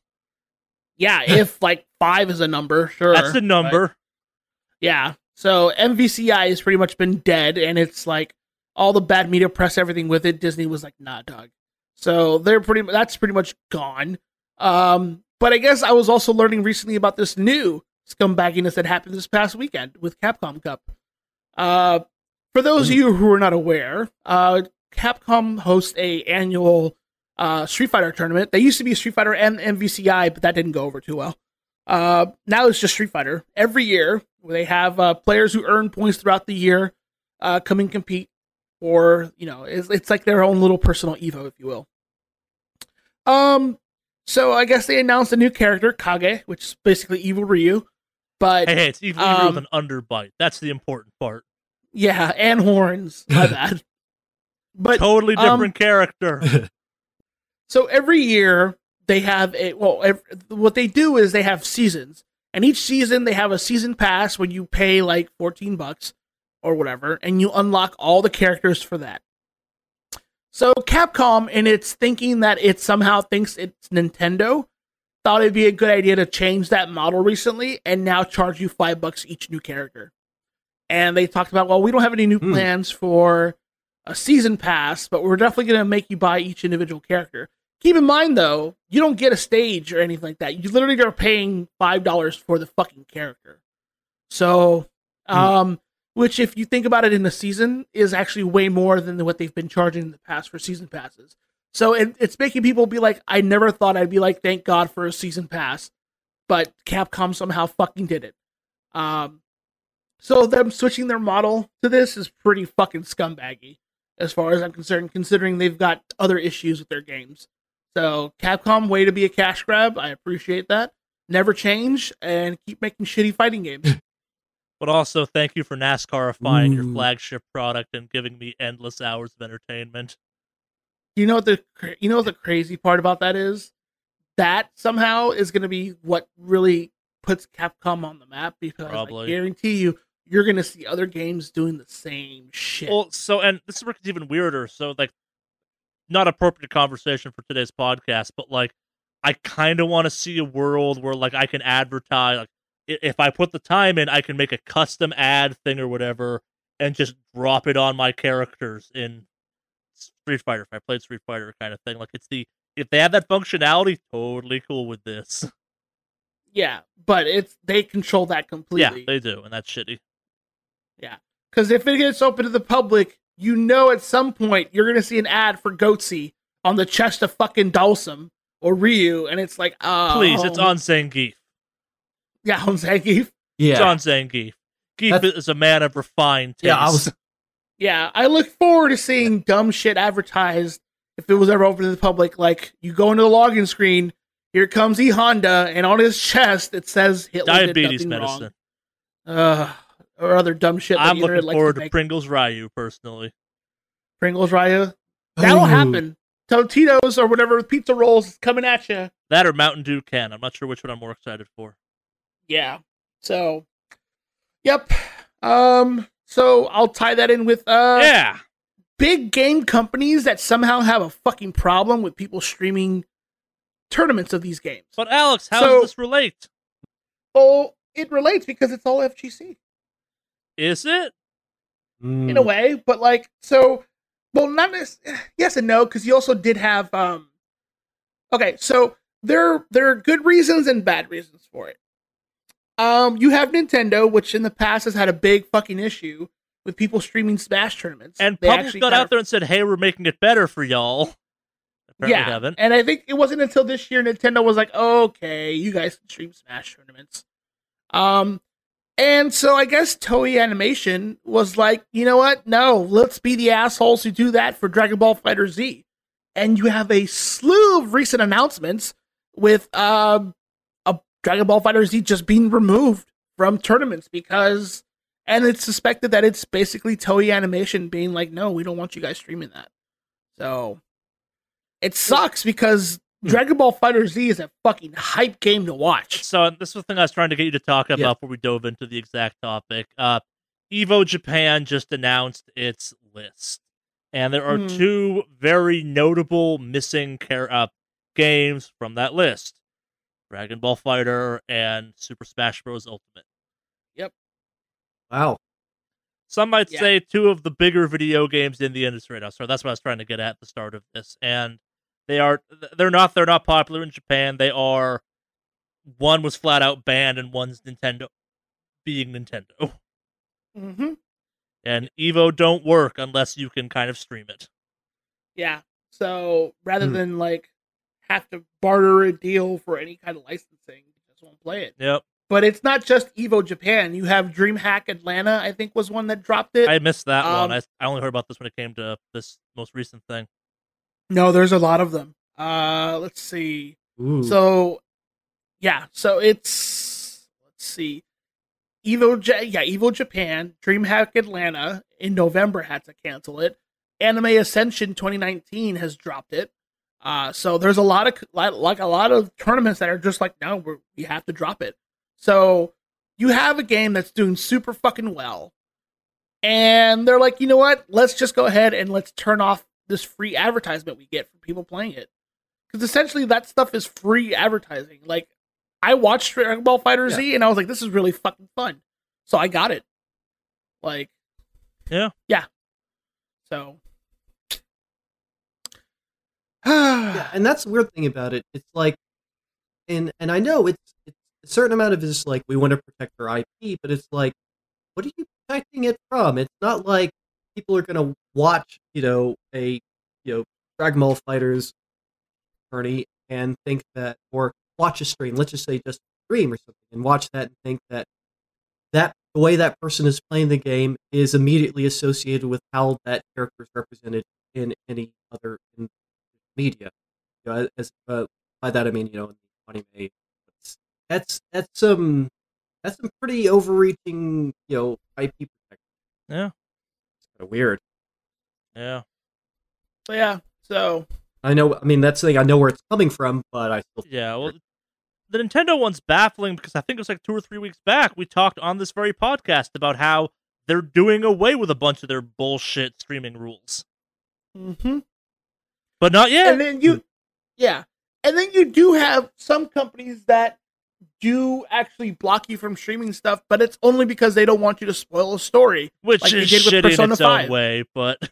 It is, but I can respect it for having a legitimate reason, like, hey, we don't want you guys kind of spoiling it. But at the same time, you have the other argument of like, hey, it's the internet. It's like when a new movie or TV show comes out. If you get on the internet and you get spoilers, it's your own fucking fault. I agree with that, except for the fact that now YouTube algorithms are doing shit I don't agree with. Like, if it wasn't for the fact that I knew from day one how Red Dead Redemption ended, I'd be real fucking pissed off about the fact that you cannot look up anything for Red Dead Redemption without like a billion YouTube videos saying like, yo, here's the ending, I put it up. As someone who thinks people that get mad about spoilers are dumb, I kind of feel bad for the fact that like God of War was out for 12 hours before I wasn't even looking up God of War stuff, but YouTube's like, yo, here's the thing that the thumbnail is the final boss fight from God of War, and I'm like, guess I'm staying off the internet till I beat this game. Mm-hmm. I'm not saying you're not giant babies for complaining about it, but it's gotten a lot harder to not see them. Yeah. But last but not least, our creme de la creme offender this year, arguably one we had to bring a whole second sack for because it's the year that's filled our first sack up pretty well. Alex's lament, the ongoing story that refuses to fucking die, no matter how tired all of us get of talking about it. And I'm sure you, the listener, get sick of hearing about that at this point, too. Alex, you want to take this away? You want to take this away, Alex? Sure. So, there's so many places to start. We can talk about how the beginning of the SWS, the Wicked Awesome Cast's coverage of this topic. So, let's rewind all the way back to pre-BlizzCon, when me and Alex talked about kind of not the morality, but kind of the weirdness of, hey, you have this convention that's essentially a giant advertisement for your thing, and then you charge money for it. But let's go a little further back real quick. Okay. We were in a good place at the start of the year. Legion was a hit. It did really well. People were excited. There's announcements of Battle for Azeroth. It's looking good. They've got a really cool features. People were happy. I started playing WoW again briefly. Yeah, Charlie even picked up WoW and started playing it again briefly. Like, there was good feeling. And then, like, Battle for Azeroth hits. Oh, no, Battle for Azeroth came out before BlizzCon, right? Yeah. No, it came out after. It did. No, it didn't. Oh, it came out in September. No, you're right. It came out in September. Battle for Azeroth was out first. You were right. You're right. Yeah. So Battle for Azeroth comes out, and it feels really empty. And Blizzard just flat out ignored tons of feedback on the beta forums when it came to like things like the Azerite gear. First of all, keep in mind that a lot of the Azerite gear wasn't testable for like maybe a week before release on the beta. That's something I found out a little while ago, so that's interesting. So they ignored a lot of player feedback, and a couple of like classes and specs were just like, we'll address them in 8.1. So you have a game that comes out, tons of bugs and other issues. Lackluster character progression, time gated behind dumb shit. So there's this artificial feeling of like being blocked or being held behind. Battle for Azeroth just hit really badly. It did not do well. So in comes Charlie, where he talks about, and the realization that I had when it comes to BlizzCon, that it's supposed to be this fan get together where they kind of come out and do really good things for the fans, but in reality, it really is just a giant ad. Go back and check out that episode. Me and Alex get heated on that one too. Like, if I ever thought Alex was going to quit the podcast, it was that episode. No, it takes a lot more for me to get me to leave something. I don't know. Like, I was being a bit of an ass, and you were not taking what I was saying well. But yeah, it was actually, it's funny you mentioned it because I think you even checked up on me afterwards. Like, hey, you all right? I'm like, yeah, no, I'm fine. I felt bad after that one. I went hard on that one.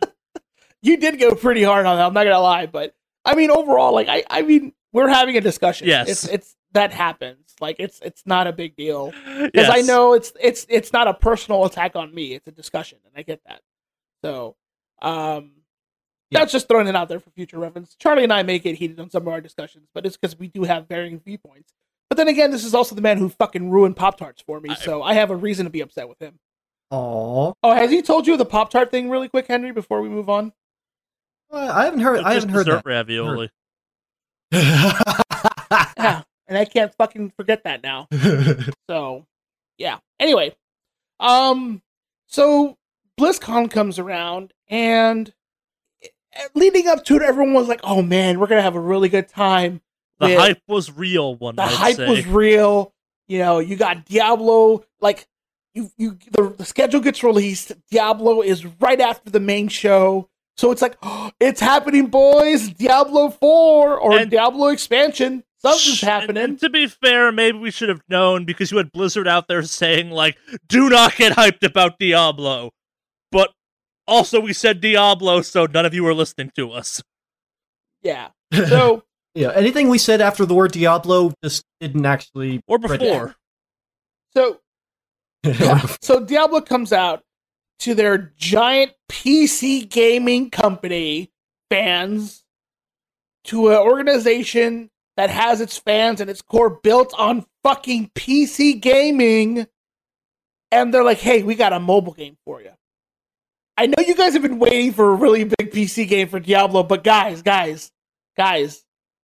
Diablo on your phone. Yeah, what if you could take Diablo everywhere? Yeah, right? Because you know what?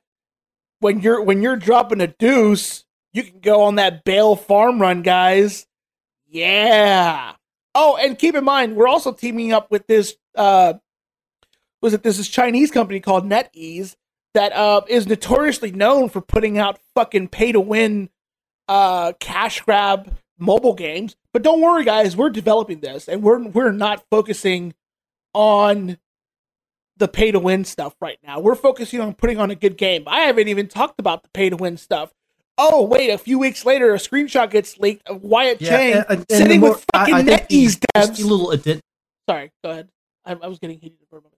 I was just going to say to add a little more, even just a little further insult, what we saw was a reskinned version of one of their existing games. Not exactly.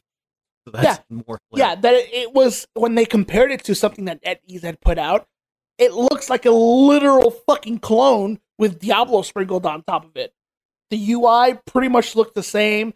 And on top of that, there are features in the mobile version that people have been asking for in the PC version right now that's out. But hey, guys, don't you guys got phones? So that comes out. And the reaction was fucking delicious. Just to recap really quick, this is a Blizzard fan convention. This isn't E3. This is a Blizzard fan convention where people pay good money to go see and have an experience and do all their stuff like that. And they got booed by their fucking fan base. Blizzard has never fucking been booed by their fan base at their convention, ever, until Diablo Immortal. And the people who were celebrating were people who asked and this is the immortal question now. It's become enshrined in memory. Was like, are you sure this isn't an out of season April Fool's joke? And then people laugh like, ha ha ha. You guys got phones, right? Ha ha. You can play Diablo on the Switch. That's mobile.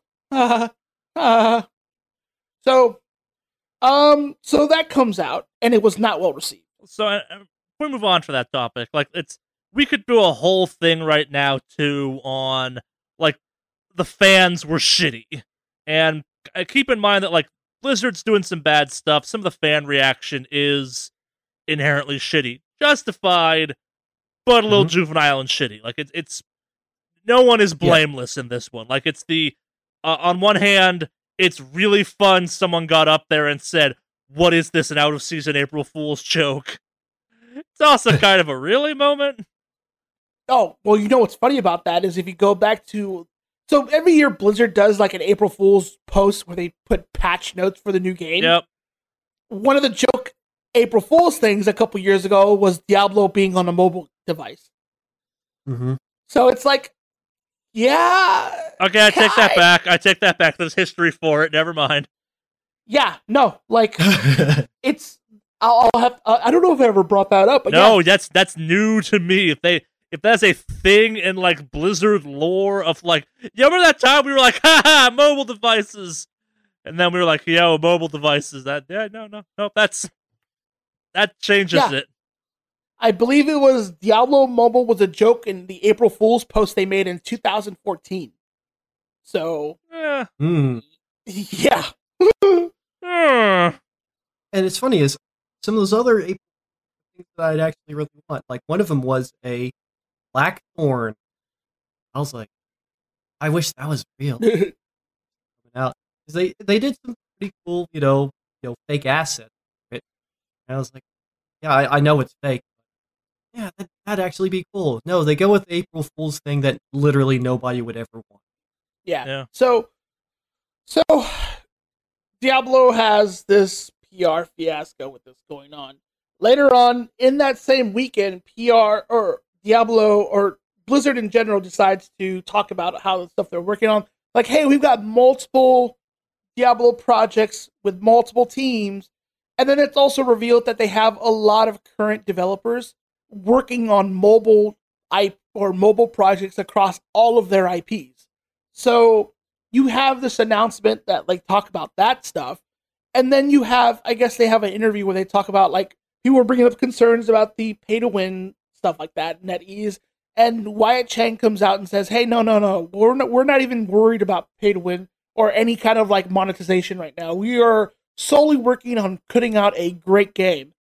And then a screenshot, or rather a picture gets leaked later on, of Wyatt Chang sitting with NetEase developers, and the PowerPoint on the screen is best practices for monetization on mobile.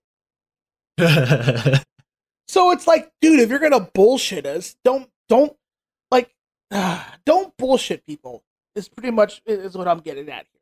So there's that whole thing, and that's not handled really fucking well. And then it takes them about a week to put out a release on the Diablo forum saying, "Hey, we hear you. We'll have some information about what's coming up real soon when it comes to Diablo stuff." By the way, that post happened months ago, and there has been no actual fucking update to the PC Diablo community. So they're very much not giving a fuck about Diablo 3 at this point. So there's that stuff that's going on. There's let's see, where do we go from here? It's mainly just been nightmare after nightmare when it comes to that. Not like that's already a bad year. Like that for a company that's a bad PR look for the year. And then Heroes of the Storm happened. Oh, Heroes of the Storm. So at BlizzCon, which wasn't too long ago. It was what? No, beginning of November? Yeah, something so like that. Almost 2 months ago. A lot of pro streamers, a lot of teams, a lot of people who work on that game were pretty much reassured, and they actually talked about it and showed some stuff off at BlizzCon, talk about what they had planned for Heroes of the Storm 2019. So you've got the Heroes of the Storm collegiate tournament, you've got the HGC, all that stuff that's going on. And a few weeks ago, Blizzard announces that they are putting Heroes of the Storm in maintenance mode and taking a lot of devs that are currently working on it and throwing them on other teams. Mind you, that we found out the same time a lot of these other people found out. So a lot of these developers and pro streamers and actually pros at play found out they got fired a few weeks before Christmas, pretty much. And that they're being laid off. Because it turns out a lot of the pro teams for Heroes of the Storm are actually employees of Blizzard. Like they're paid by Blizzard to be on these teams. It's not like it's like Echo Fox or any of those.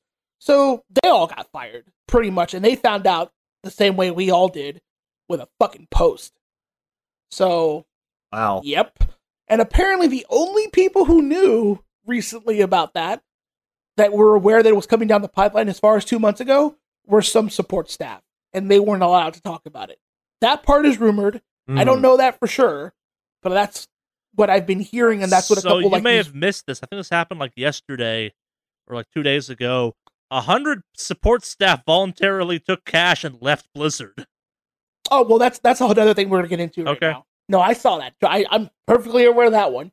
We're getting there. So you have, we're getting there. It's just a laundry list of things. So Blizzard talks about, so then we switch back to BFA. The Azerite system is not popular. And they're like, don't worry, we've got stuff coming down the pipeline in 8.1. It's going to be really cool, guys. There are a couple class changes, things they're working on, specifically on one of the classes that I play, Specs End classes, which is Enhancement Shaman.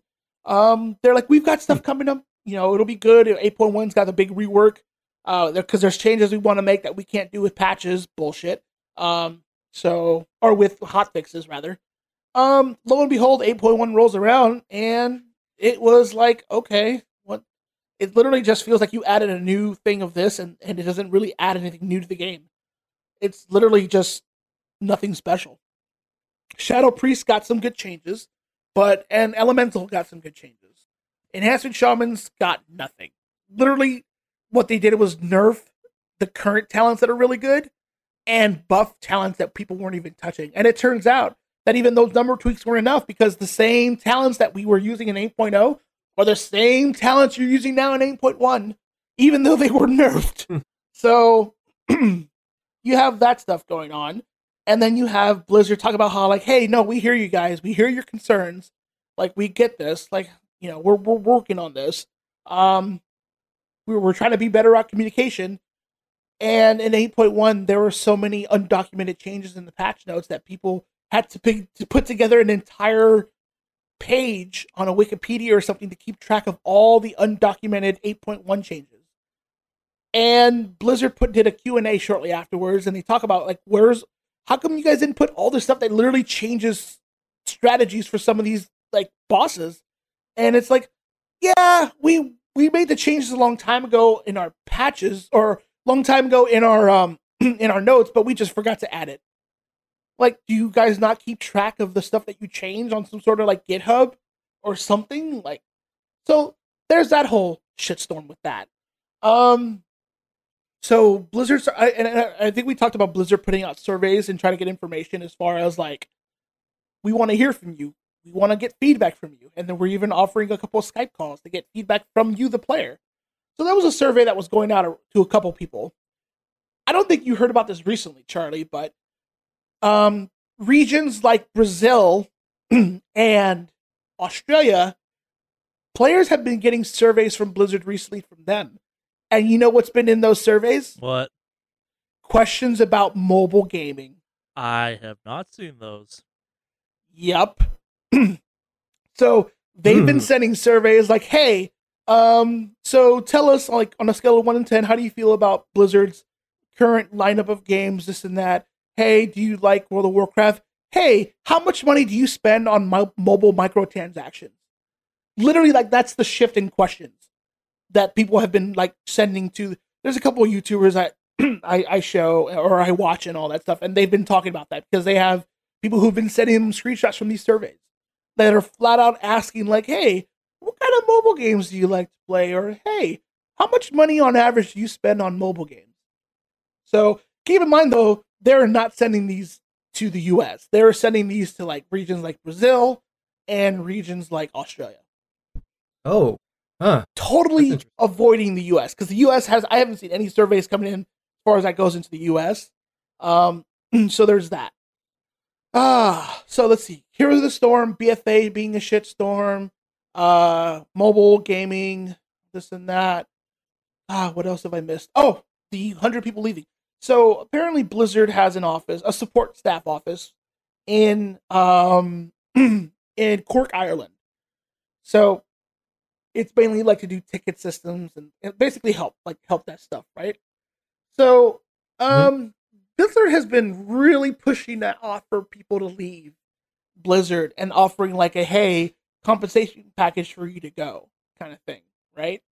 And apparently people at that office have been offered up to 4 times. And each time they've been offered to leave, they've raised the package cost. At this point, 100 staffers have volunteered to leave Blizzard, and they'll be receiving a year's worth of salary to pretty much leave. Apparently this program is not uncommon because I know Riot has a similar program where they like, hey, if you're heading out, we'll offer you this much month's salary to go. Kind of thing, and explore and do new things, so to speak. But Blizzard has been pushing it really fucking hard. Really fucking hard. And so 100 staffers in Cork, Ireland are just leaving, and there are concerns that like, well, now they're not going to have enough people to help like manage the people who are still there. And so a lot of people are afraid that that office is getting closed down real fucking soon. So there's that. Swing back to BFA because Blizzard has just been hitting all angles here. So with a lot of issues that were really not addressed in this like that, Blizzard announces a new store mount that is a totally unique model that you can buy. Bear in mind that they're not adding any real fun mounts into the actual game. They did add the Hive Mind, which is probably the only one because they always add like a secret crazy puzzle to be locked at behind. But yeah, so they're adding a store model or a store mount you can get. Of course, $25. It's very much people are thinking they're really trying to up their Q4 numbers right now because it's probably looking really fucking bad. On top of that, they just announced this a few days ago the going away sale where a lot of the old mounts and pets are disappearing from the store forever. Asterix may come back in the future in a giant, or right now it's a bundle for $45 where it's a bunch of pets and mounts that are discounted. They're saying these units. They're like these things are disappearing from the store, no longer going to be there, basically creating artificial inflation because these are digital items. They're not fucking going anywhere. You totally own the fact that they're there. This is purely anecdotal information, but I've gotten the impression that kind of post BlizzCon Blizzard financials have been weird because even at its worst during, I think it was Warlords of Draenor, they had a certain number of subscribers. I've gotten the impression that we are below that number. Like this is, I think, like since launch, close to the lowest. Like it's the most significant drop in subscribers to World of Warcraft date. Yes, I've heard that too because there was a little fiasco a while ago with the API for some of the devs that work on add-ons, where they were able to pull numbers of active subscribers and things like that, and apparently they were only about 1 million something. Blizzard flat out denied it immediately and told that developer to take down that post. The impression I got was we're back down at like 2 million or something, but yeah, like at its peak, I think we were talking like 12 million for World of Warcraft and in Wrath of the Lich King, they peaked at about 12 to 14 million subscribers. Yeah. It's a big fucking drop. It's been a long time, yeah. Yeah. So, and it's also kind of hard to confirm some of these current subscriber numbers because Blizzard has defaulted to not announcing any player numbers anymore. Which, if you're cynical, is not a good sign. Nope. So, now you're at a point where this game feels like it's hemorrhaging fucking money. So, they put out the new store mount, which is bad optics right now, considering they're getting a lot of shit for a lot of systems that are flat out broken or just not working. Azerite gear, for example, it's just so flimsy and weird to sim and stuff like that. To releasing this artificial hey, these mounts or these things are going away from the store. And then right in the same announcement, they have a little note that says, hey, these things may come back in the future. It's like, if it's going away forever, then it's going away forever. Don't fucking say it's a going away package. And then all of a sudden you have in the same post, hey, don't worry, these things may come back in the future. Ha ha. So. Oh, that's hedging their bets. That's clearly, blatantly hedging their bets in case they want to bring it back. That's obvious so that people don't go back and say, hey, you said that these would never come back, but they're back again. And they'll post the original thing and say, no, we totally said they might come back. Yeah, but they're creating artificial scarcity at this point, considering it's a digital thing. It's the illusion of scarcity, one might say. Mm-hmm. So Blizzard has very much gone full Activision now. There is no Blizzard. I personally feel like they have been totally absorbed by Activision at this point, considering the original president president and CEO of Blizzard Games is no longer there. Mike Morhaime has left, and now we have J. Allen Brack, who worked on Star Wars Galaxies, which is an SOE title, and SOE was its own shitstorm, so SOE is also the company that shut down the Matrix Online, so go fuck yourselves, Daybreak/SOE. But yeah, he worked on that, and he's also the same guy who, when he was asked about WoW Classic, told fans, you think you want it, but you don't. And then later on, the following year, had to swallow his pride, I think. See, I don't think he's wrong about that, but they're going to give it to you anyway. It's WoW Classic is for people like me that don't like what modern WoW is and haven't played WoW in a long time. That are like, I want my hunter pets to matter, but also...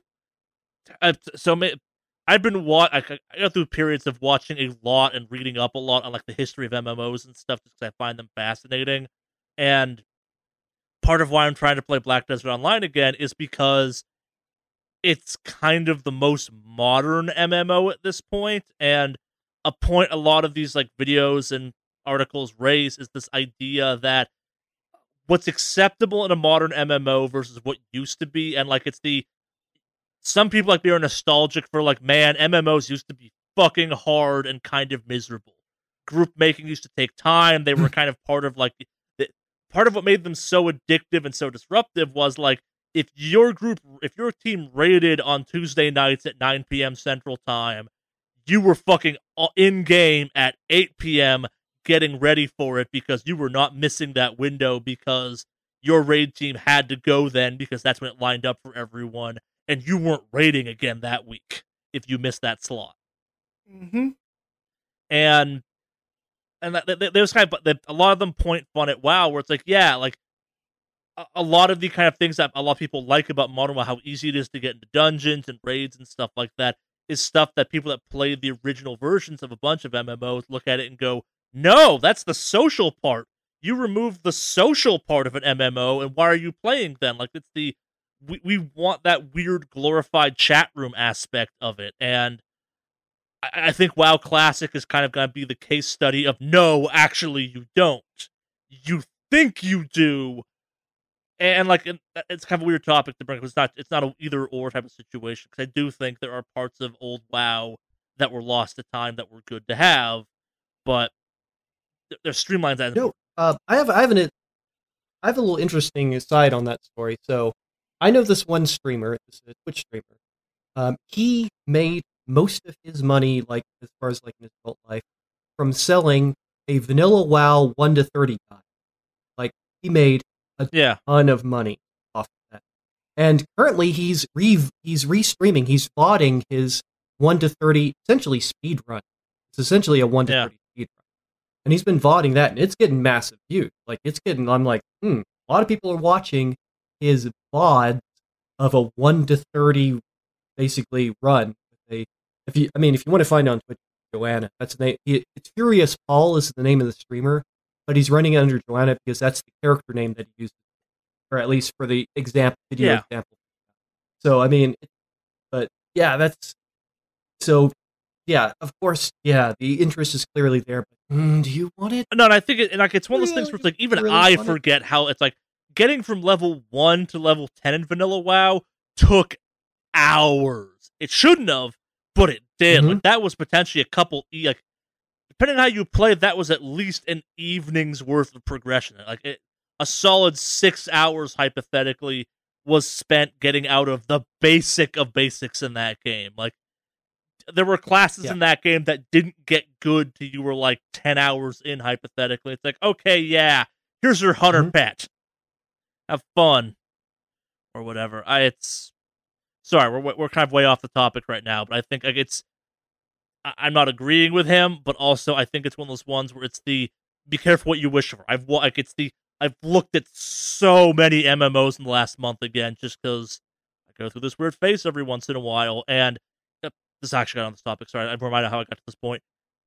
It's interesting because a lot of the stuff I can read about and watch is about the death of MMOs, and the Blizzard stuff has been kind of an elongated version of that, where like MMOs just don't die overnight. It's often kind of a slow decay, or in a couple instances, a very rapid decay, or just we're shutting the servers off because this ain't working no more. And that's Matrix Online and stuff like that, where the fans are still happy, but the company, the money angle is not.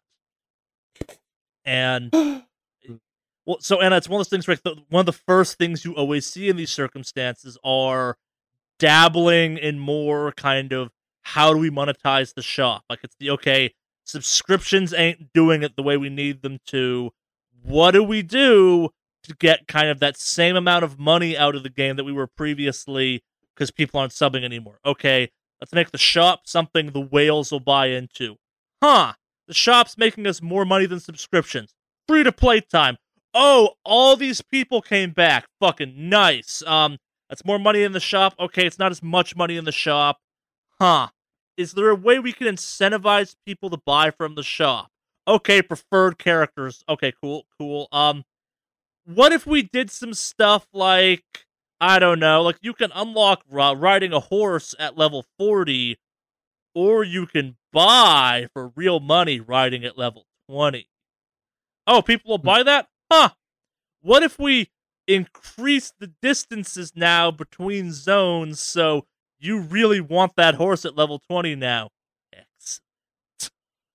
And it's weird because every MMO, as best I can tell, goes through some version of that. And it, again, like outsider looking in, I'm not on the ground for this one as much as Alex is, watching BFA and kind of from BFA on and kind of the stuff around it has been like, I've heard this story before. Not this exact one, but they're gonna start doing shop bullshit soon. Oh, they did? Okay, cool. They're going free to play soon. Oh, they did a couple patches. They did like 2 expansions ago, kind of, where you could get like in-game coins or something that equal playtime. Interesting. Yeah. Yeah, so in general, Blizzard has just not been terrible to optics. It's been a bizarre year. Like from a company that I could not dissuade you was not the company you thought it was to what it is now, where it's like, oh, it's fucking Activision now. Like and it wasn't like it was over the span of years. It was this over the span of like 4 months. Yeah. Yeah. It's phenomenal, like how much has changed. Yeah. But like, I was reading something and it talks about like I think in overall, like with like Bethesda fucking up, EA being a shitstorm, Activision doing things, and now Blizzard pretty much, or Activision Blizzard, I refer to them by their actual name because they're not Blizzard anymore. It used to be Blizzard Activision. Yeah. Now it's just Active Blizzard or whatever you want to call it. Active Blizzard. I feel like we're entering a dark ages of gaming like we did a couple years ago. With there's just going to be a crash to the gaming industry soon. I mean, what do you guys think about that? I think that's a tad hyperbolic. I see a bubble coming. I can definitely see a bubble coming. Like it I don't think it's not going to be devastating like, for instance, the one crash in the 70s. Nothing could match that. But certain areas of gaming are absolutely going to hit a bubble. Yeah. I think a schism is coming. I think it's one of those ones where it's like, I think it was like early Xbox 360, early PS3 era, and the Wii, and the kind of, I bring this up because it kind of proves my point, where you had the idea of being a gamer took on a new light at that point. For better or worse, people were like, I'm a gamer. I play hardcore games at this point. It became kind of part of their cultural identity, and I think it's one of those ones where none of us play mobile games, really. Like, Alex, I think, plays the most of them, but he's still not what I'd call a mobile gamer at the end of the day. But we are, on average, based across the rest of the world, not the norm. I think mobile gaming is a much bigger deal than anyone on this podcast wants to admit to, because it's just not our type of gaming. I think we're gonna start siloing again, where it's gonna be about, like, okay, we're the real gamers. No, we're the real gamers. No, we're the bullshit real gamers. Like, and companies are gonna profit off that. Like, it's the Diablo for mobile is a smart business move. Why? More people own phones than they do consoles or PCs. I'm willing to bet money on that. Do we like that? No, but, like, some dude in his 40s who's like, man, I used to fucking love Diablo 2. Diablo into Infinite, now for iPad, which you own because you're an adult and you buy things that adults buy. He's gonna go, oh shit, I can play Diablo again. We're sitting there going, it's not Diablo! Yeah. Fake ass motherfucking gamers. Yeah. But yeah, I don't know. But yeah, it's just this year. It's just been a debacle when it comes to that, I think. Yeah. Just Blizzard in general. So, yep. In the sack with you and all your shitty decisions. Yeah.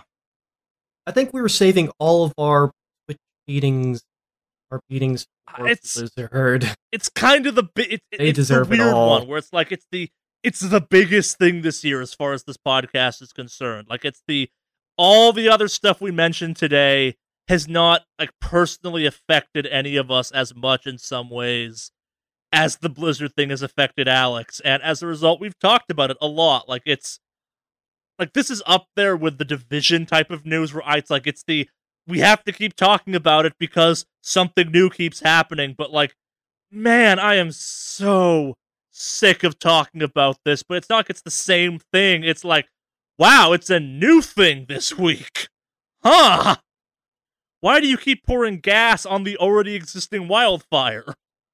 Yep. Yep.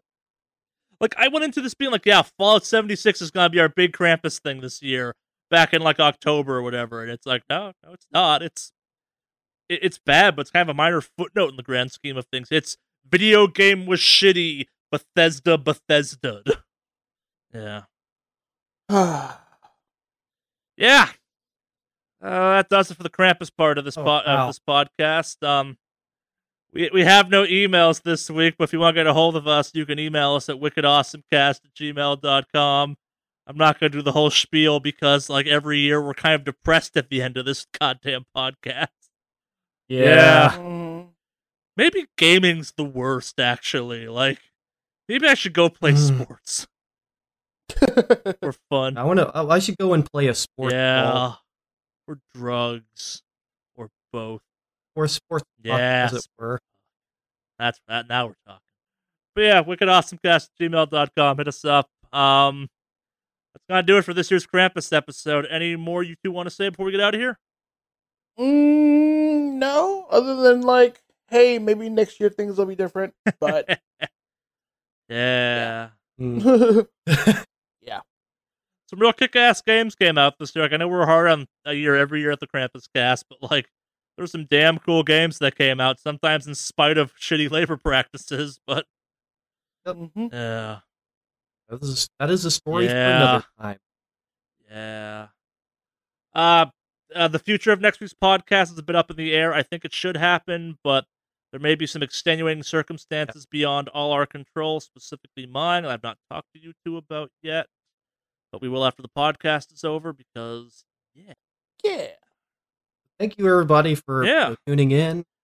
It should be either next week will be Game of the Year or we'll be back to a normal podcast. So if this was too much of a downer episode for you and you stuck through it, thank you for doing so. And also, next week will be more lively.